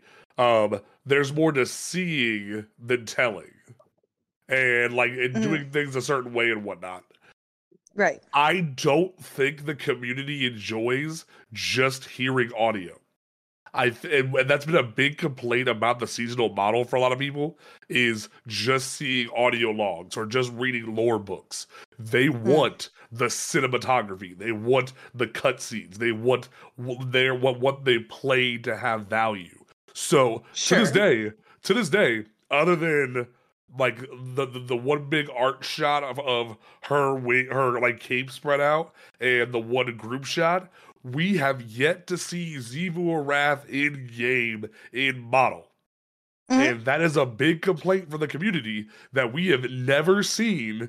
Hell, before last season, we had never heard Xivu Arath's voice. And granted, Bungie probably had just recently cast Kimberly Brooks, but that was a failure on Bungie to a certain extent, that this was the third Hive sister that we had just never connected with. Ever since Season of the Hunt, they're like we've been hearing, oh my god, Xivu Arath. And it's like, we don't really have an impression of this person other than they're a hive god of war that we have never seen or heard of. Then last season they got rid of the herd aspect, but we've never seen her. So for them to and granted, they kind of did the same thing with Savathun, where they milked the cow dry until the last damn drop, until they finally said, "Hey yo, here's her voice in a crystal." Then they went, "Here's her guardian form, not her hive queen form." We never saw her queen form until after her worm was gone. So theoretically, we don't even know what she looked like when she was a hive god. So in terms of that, we never saw true badass hive god Samathic. So in terms of that, in terms of that, that's a big complaint people have had is Sure. we've never seen this. So I kind of get what they're saying to a certain extent, And where that's it's valid. we've never seen Zivu square the fuck up. Hell, we've had a running joke on this podcast that once we saw Zivu Arath in game and model, we were gonna make Zivu Arath fan club t-shirts. But we've yet to see this woman step out from beyond the shadows and show herself. So I kind of get the complaint from the community that they feel kind of gypped, where it's like we haven't been told, we weren't shown what was the goal or what was the plan from Savathun. We didn't get to see it. We had to listen in a radio log. And also, Zivu wasn't given justice because we never saw her. Do you know how cool it would have been for somebody to finally see Zivu Arath pull up and then try to square off and Eris just go, no. And be like, that would have been really banished. fucking awesome. I will agree with you on that. That would have so been it's fucking awesome. I definitely hear the communities complain a little bit, where it's we feel like we get a lot of telling and not seeing, because in cinematography that is a wild that is a thing of do more showing, less telling, and Bungie has kind of failed there a lot of the time. They want to tell you what happened rather than show you what happened. Hell, for a long time. I know Cajun has some words about said that he had some words about this as well. So I'd like to hear Cajun's take. Yeah, Cajun, how you feeling? So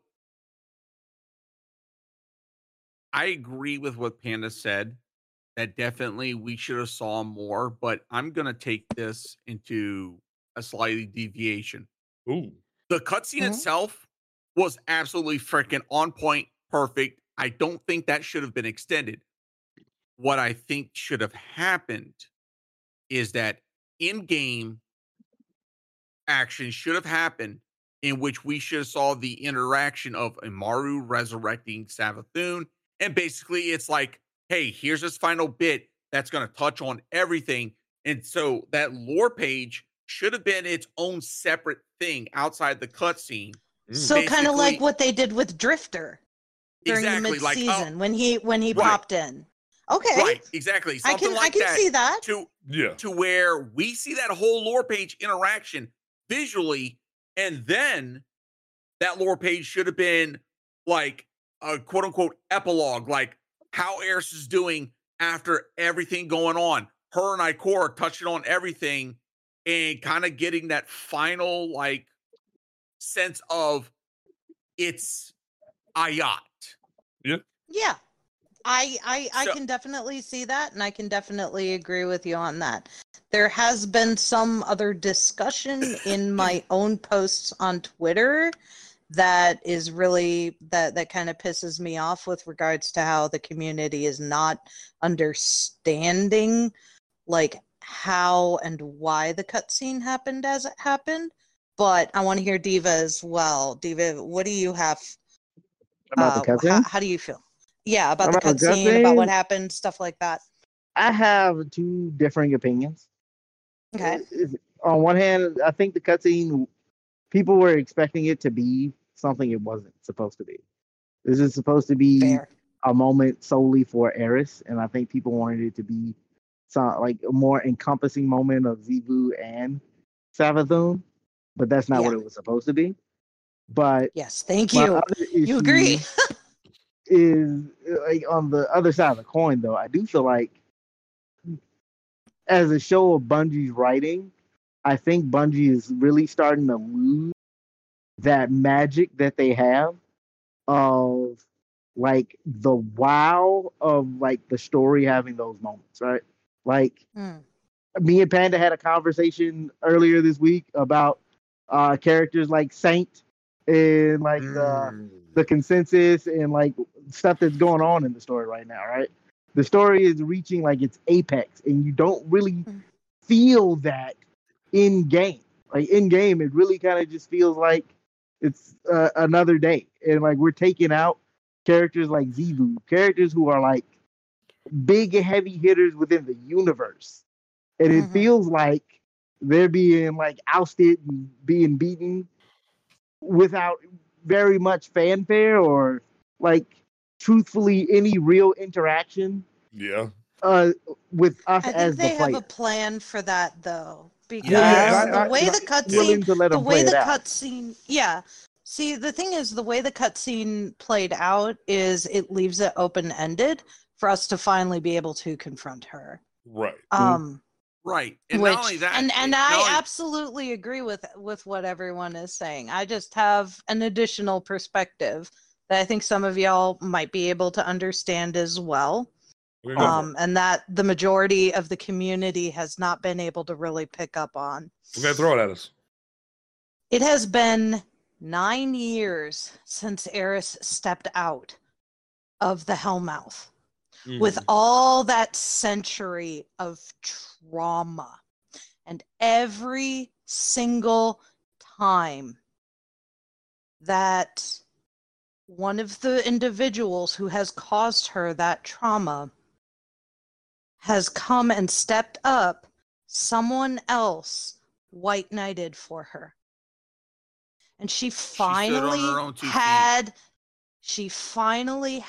the ability to do so for herself.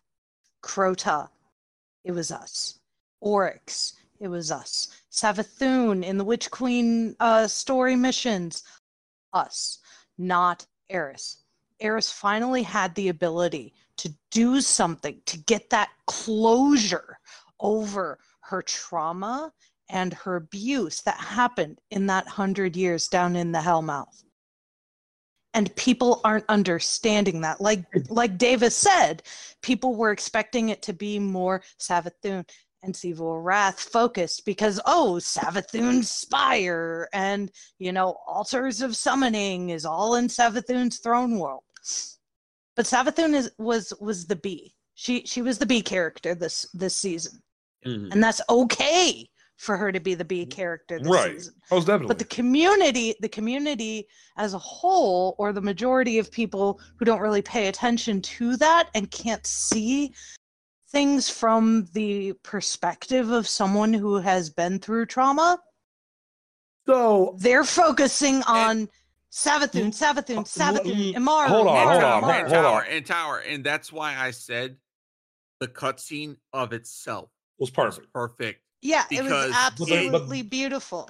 I feel like, but there are people who don't think. There are people who have gone into my tweet where I said, "Look, let Eris have her moment. This is her closure. This is her catharsis. This is her being able to stand up, like you said, Cajun, on her own 2 feet and do something about her own trauma."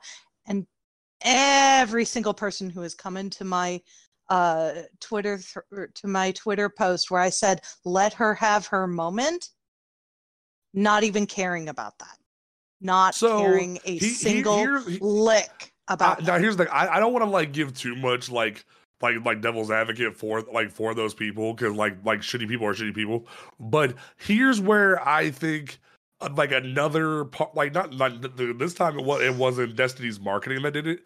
I think it was Destiny themselves did this, because if you listen to the audio logs and whatnot, truth be told, clap it up for Kimberly Brooks. She made it feel like this was gonna be a 3-way battle to the death, and it was gonna be who's gonna be the top dog.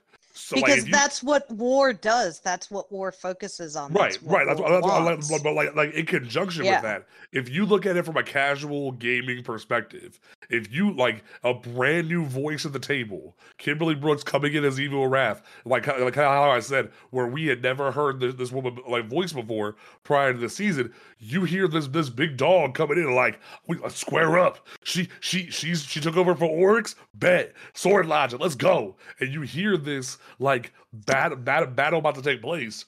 And then, similar to the complaint of for Lightfall, from their perspective of Lightfall was promoted in the marketing as like Destiny's Infinity War.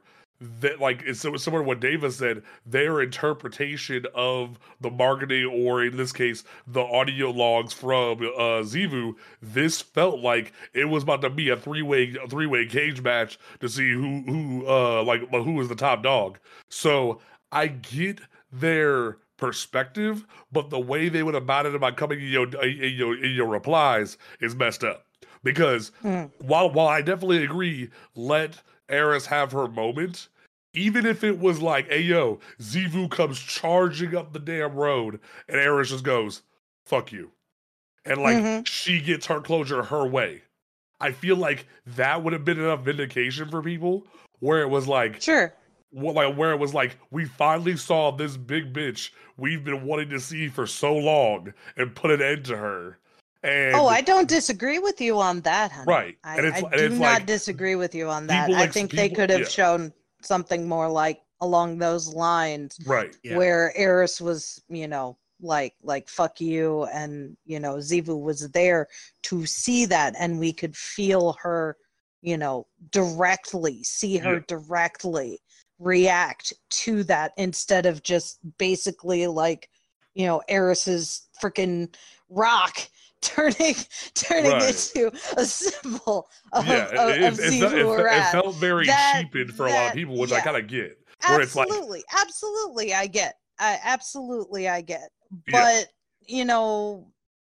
the way that they've written Eris over the past 9 years, like it seems like a lot of the people that are reacting in that way to the cutscene, where they feel like it's kind of a letdown, they don't really understand Eris. They haven't really read the gone in and maybe played D1, maybe played the Dark Below to understand how Eris works. And that's what's really disappointing. Another thing I was gonna say is, like, I don't think we are taking into account that for a lot of players, these interactions that we have in game are their only interactions with the characters. Right. Yeah. So to them, this isn't a complete story. Right. And I can understand exactly. It doesn't feel complete to me, even having read the story or read some of it and understanding the like implications and like the relationships. I genuinely feel like, as like, hell, even people that listen to Bife don't. Yeah, I'll even give somebody so hollow. Yeah, like I'll even give somebody in your replies, so like their roses here, where they said, "Believe me, I did understand, but I still would have wanted Elsie to be involved in this, because similar to Season of the Haunted, Elsie didn't need to be involved." Hold on. Similar to Season of the Haunted, where we read the lore book of Ikora's nightmare being Cade. Mm-hmm. They have a lore book this season, or a lore tab this season, where Elsie's ready to fuck Ikora up. Like, she's ready to fuck her whole ball headed up. And because she's like, I've seen this, bitch. I've seen this happen. Why are you not listening to me? And not everyone gets to see that. They've heard of it from Bife. They've heard of different things about the dark future, but they've never seen that play out. They've never seen that tangible in their hands, in their optical view of what this could be. So, and those same people didn't listen to the radio messages then. Right. Because straight up, Eris says, if that does happen, put me down. Right, but at the same time, just hearing it all the time doesn't resonate with everyone. Like three of us That's are fair. like three of us are like all ADHD. We love audio to death, but like in terms of what's going on with like not, I wouldn't say neurotypical people, but certain like different people operate certain ways. When it comes to not seeing, they're not absorbing it. So like, Yeah. Yeah. do you know how cool it would have been if just like, because I like, as much as I don't like how slow and painfully annoying Season of the Deep's like each week was, the different like interactions they had with like the in-game models during a Season of the Deep, where there's that interaction with Zavala and Saint, where Zavala's like, bro, how did you do this before? Because I hate being behind a desk. And Saint's like, Yeah, right. why do you think I don't do it anymore? You're better than me, motherfucker. And it's like, or there was the whole like Saladin and Drifter having a drink. Like, if they did, like, do you know how cool it would have been if Ikora was just somewhere in the helm and Elsie would have pulled up and been like, bitch, I'm about to rock you.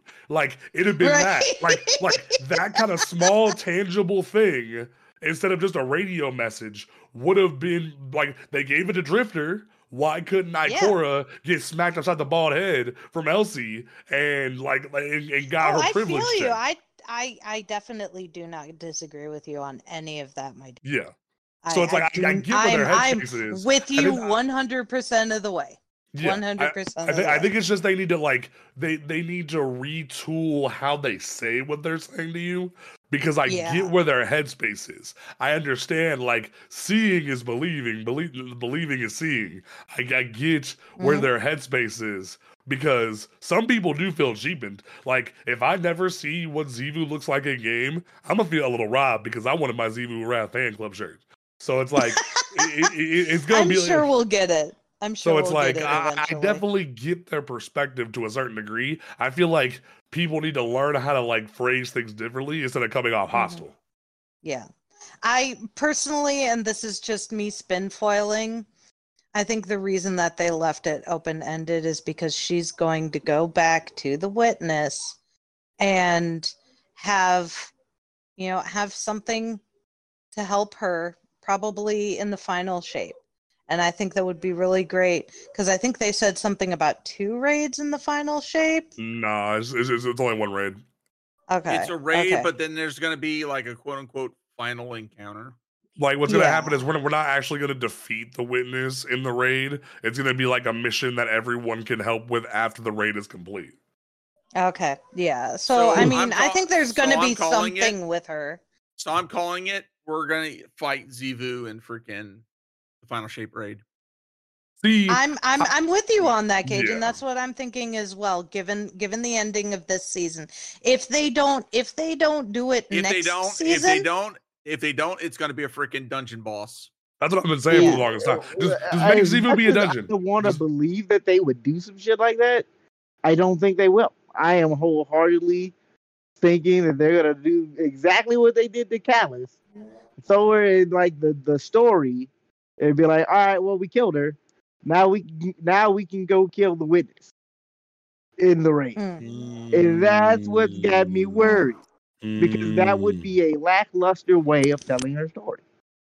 But I agreed, and I apologize. I have to mute because I'm like, yeah, okay. Very fun. And that's why I'm a little concerned with the way Bungie's telling their story right now, because I genuinely feel like they know how to hype characters up, but they really like drop the ball when it comes time to show me what you've been talking about this whole time. Like, that is a part of their story that they really struggle with. Like, they know how to write good stories on paper, but they don't know how to act it out in game when time really comes. Yeah.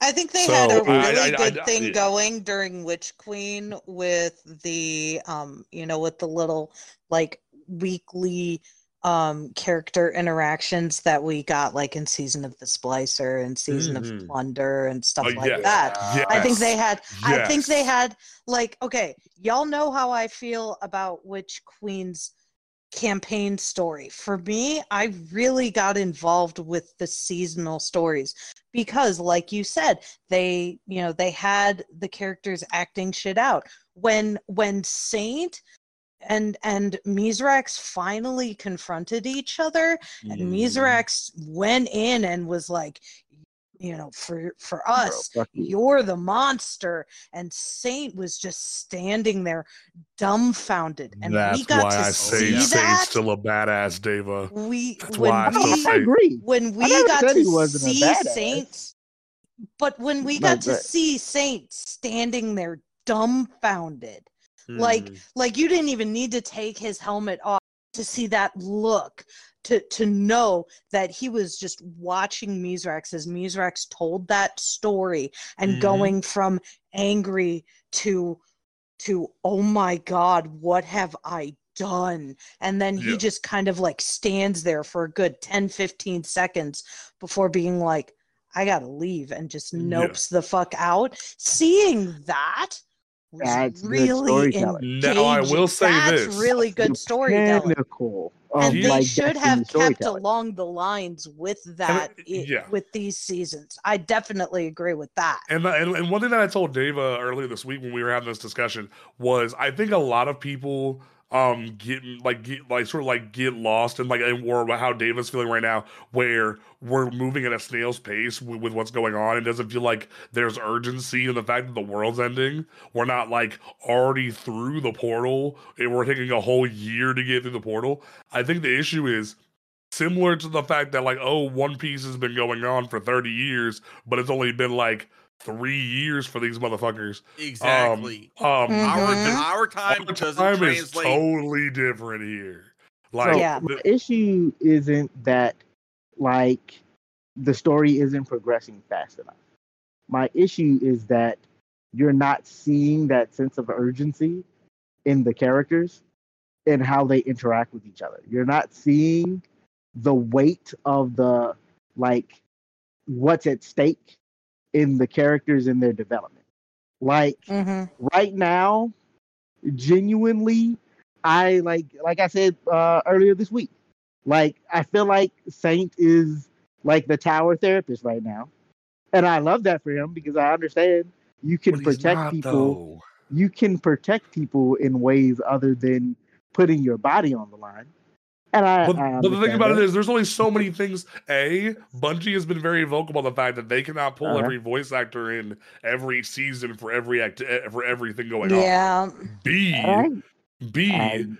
what more can Saint do besides recently he just got his partner back. He's worried about his partner's safety because man doesn't have a ghost no more.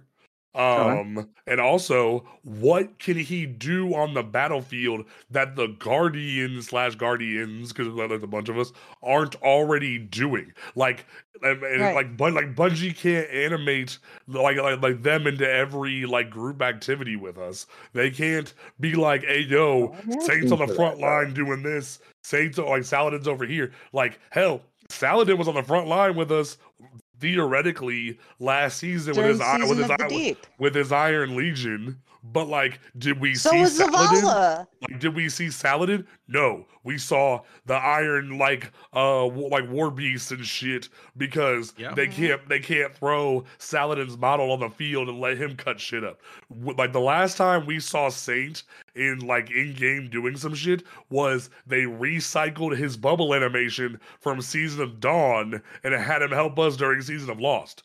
So they can't really do a whole lot in game, but those occasional moments in the heat of the ending of the season where they're like, oh, I'm over here doing this. Oh, I'm over here doing this. But they can't show it because limited resources. And on top of that, they can't have every voice actor be involved every season. Hell, even during the Witch Queen campaign, when they were hinting at who was going to get focused that like that whole year where they had like Saint like Saint in the one corner, they had Anna Elsie, Bray, or they had Anna Anna. Bray in the room, they had Elsie in the room, they had fucking Eris in Hell, the they didn't room. even have Mizrax physically in the room, even though he was They had part him of a hollow Season of Plunder. projector. They had him on Right. a hollow projector. Same thing with Kaido. Same with Kaido. But they had Drifter there And, like there was a whole to moment where like represent Season of Plunder. I think it was like Saint or Shax like put an arm on Anna Bray when they were all stressed out. But did anybody Mhm. say anything? Was Erika Ishii on standby? No. Right. So it's like And there's that's only so probably much why they they can didn't do. have Elsie. That's Yeah. probably why they didn't have Elsie pull up, because they couldn't have her in this season. She was Yeah. probably working on something else, because Elsie's Well, there's only so voice much actor financial you does can do about that season. 40 different projects at a time. Right. She's incredibly well known in the voice actor community, just like Erika is, just like Todd is. Yeah. So You it's know, like you can't like have every it's single very actor much there. it's very much a product of the seasonal model, a product of limited resources on voice actors, And a I limit on can budget. do that. And I'm not Mhm. sitting here and being like, oh, well, your story is absolutely worthless because of these like imperfections. But it does the story like it does the story a disservice to pretend that it's not happening. Like to pretend like these things aren't happening and to not critique them does Bungie a disservice. Well, yeah, what was I It definitely does get the what you're story a saying. disservice. Yeah. Like Yeah, I can I get understand what why you're saying. these issues are happening. I give grace. I'm not saying that I don't like that because these things are happening. I'm like, I'll never play Destiny again, or that I hate the story. Right. It's just genuinely my critique of the story. Like genuinely, Yeah.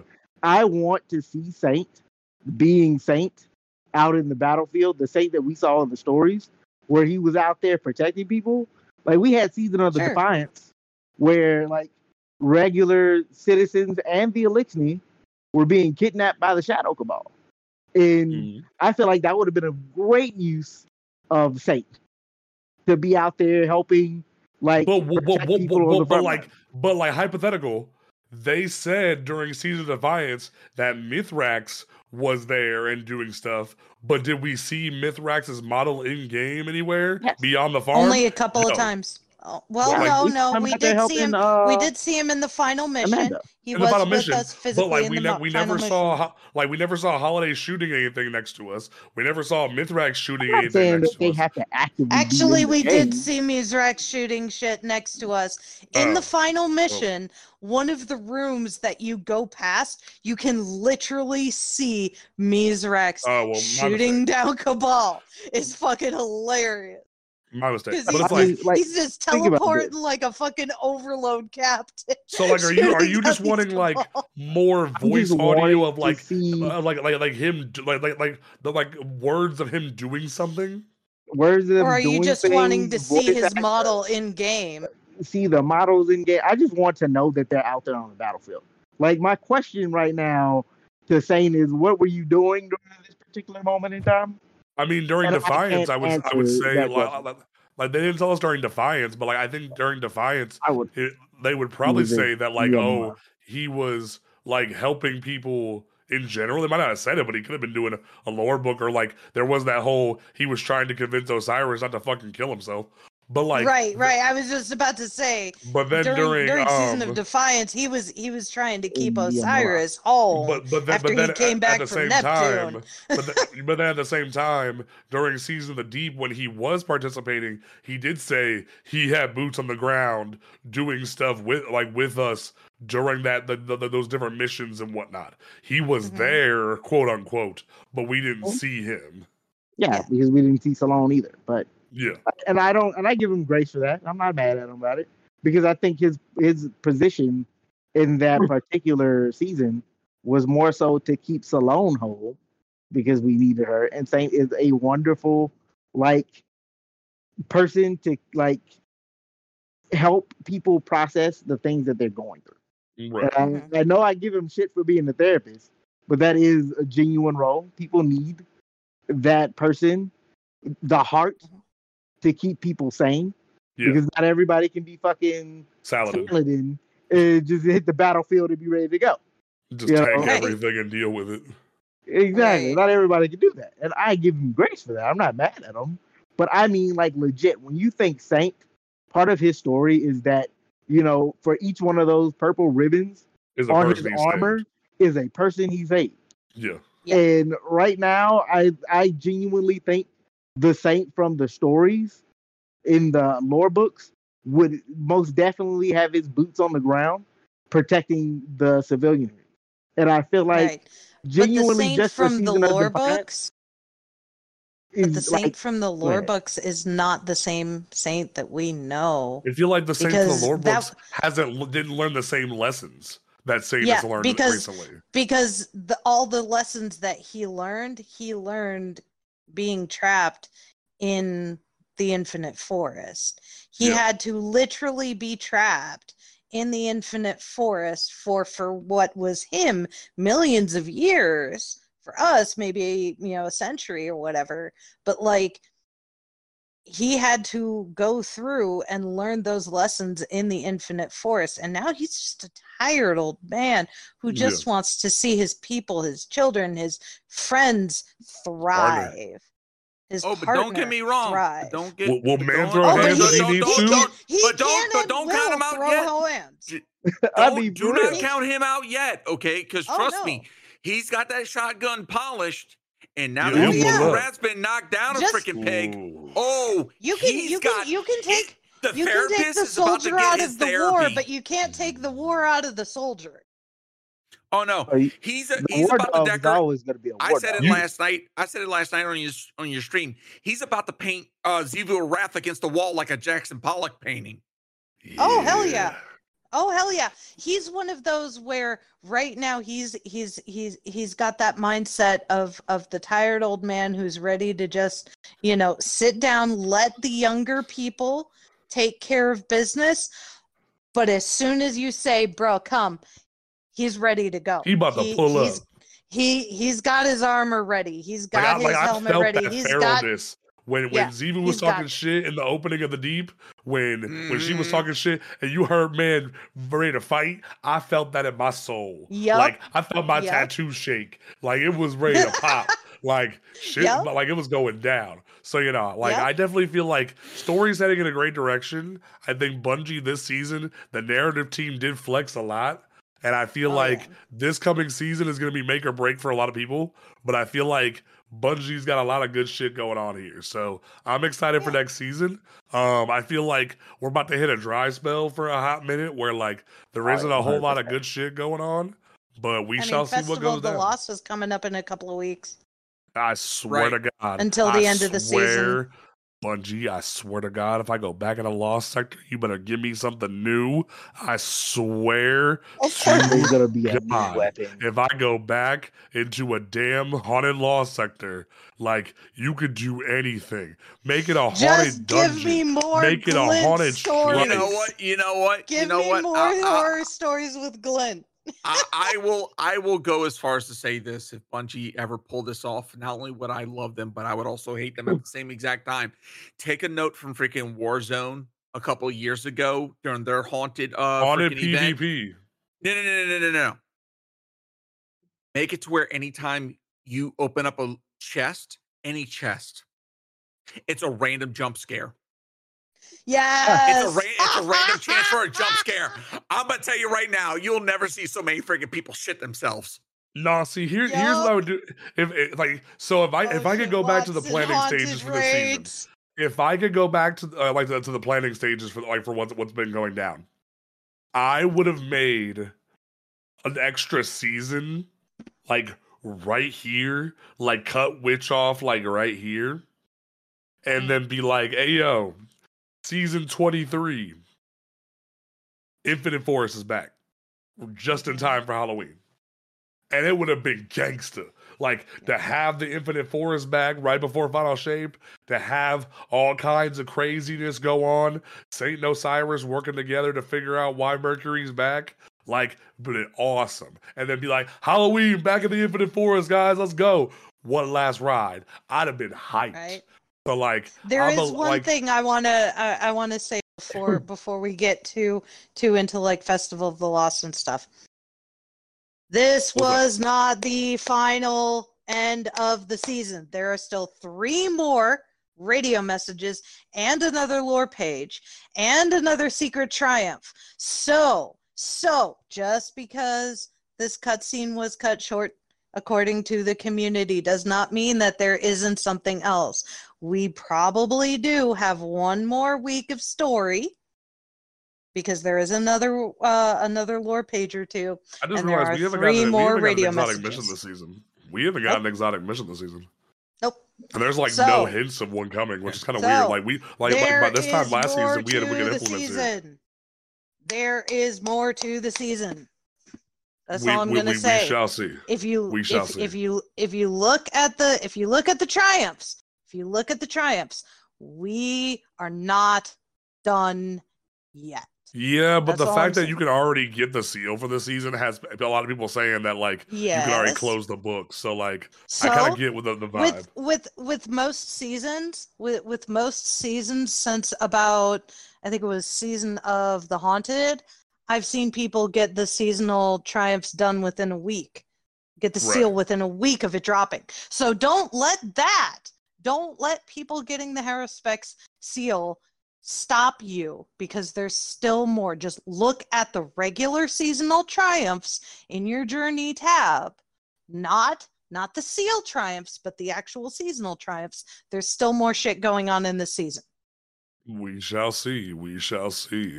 All right, folks. Don't forget, folks, that you can listen to this podcast on Apple Podcasts, Google Podcasts, Spotify, YouTube, all those great places.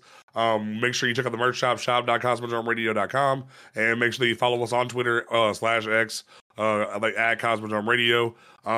Diva, what do you want to leave the people with this week? Be nice to one another. I've been seeing way too many of you Guardians out there picking on the other Guardians for no reason. Be nice. This game is more fun when people come to play it together. Genuinely take the time out, help each other, and enjoy each other's company. That's what I'm leaving out with. All right, Tower. What do you want to leave the people with? What I just said. There's still more to this season. Let it ride. We'll see what happens. All right, Cajun, how you feeling? I'm with Tower Mom. We still got a little bit left of the season, and to be honest, next season is going to be very interesting. The fact that we've got a dungeon coming next season, and then 2, we got Stasis coming. I'm gonna call this, and if I'm right, I'm gonna freaking pound my chest on this shit. I think next season we're gonna face Aramis, and I think that's gonna be a conclusion. That's gonna be a wrap up of that story. Ooh. Okay. I'll let you cook on that. That's a good one. Okay. My closing statement is going to be a little bit different. One thing that I've been noticing a lot in the community the past like 2 or 3 weeks is a lot of people either hard carrying people through content. What I mean by that is I found out that one of my personal friends did a Crota checkpoint with a popular streamer, and that streamer did like over like a crazy like hundreds of these Crota checkpoints for people. And what they told them when they would load in is just stand in this room, don't do shit, and then wait for us to tell you to come out for DPS, and we will get you like you're clear. And that really got under my skin, because we as a community have got to stop hard carrying people through content. Yep. We have to stop just carrying people and then learn nothing. We need to teach people. Just because your numbers won't look as good doesn't mean we don't like teach people. Granted, for master challenges, some people just want to get in and out because master stuff is hard. I have friends who like Sherpa and carry people for master challenges, so I get that. But in terms of actual like carries For Crota, for basic bitch Crota, why the fuck are you just telling people to stand off to the side? Like, the hell? Teach people. Let them Yeah. learn. Let them fall. Let them pick themselves back up. Teach them the right builds. Teach them the right things to wear. Don't let them just roll up with nothing right and fail. The flip side to that, casual players, newer players, put the effort into the game. Come in, make builds. Come in, grind some of the game. You don't need to make it a full-time job. Grind some of the game. Do what's needed of you. That way you can say, hey, I did it. I have a build. I have several builds. I have the majority of the exotics. I have a good amount of the loot. All you need to do is do the like some of the game to reach raid level status. You don't even need to have all masterwork shit. As long as you're at like tier 6, tier 8, 9, in terms of like your armor level for certain mods and whatnot, you're fine. But you gotta put the work in. That way you can be an asset to a team if someone is willing to teach you. Don't just go And in let us somewhere. teach you. Yes, let us teach you. Don't just come in expecting a hard carry. What I've been noticing a lot of my streams or in other people's streams is people coming in, hitting a lottery button, just wanting a clear. They just want a clear, they just want their loot, and they want to leave. What was the point of doing the activity if you were just gonna like do that? Learn, be an asset to your team, and do better, please. So that's what I kind of want to leave people with is on both sides of the spectrum, eliminate carry culture, emphasize Sherpa culture, if that makes sense. Like, teaching needs to be the priority and learning needs to be a priority. But we will catch you folks next time right here on the show. Peace out.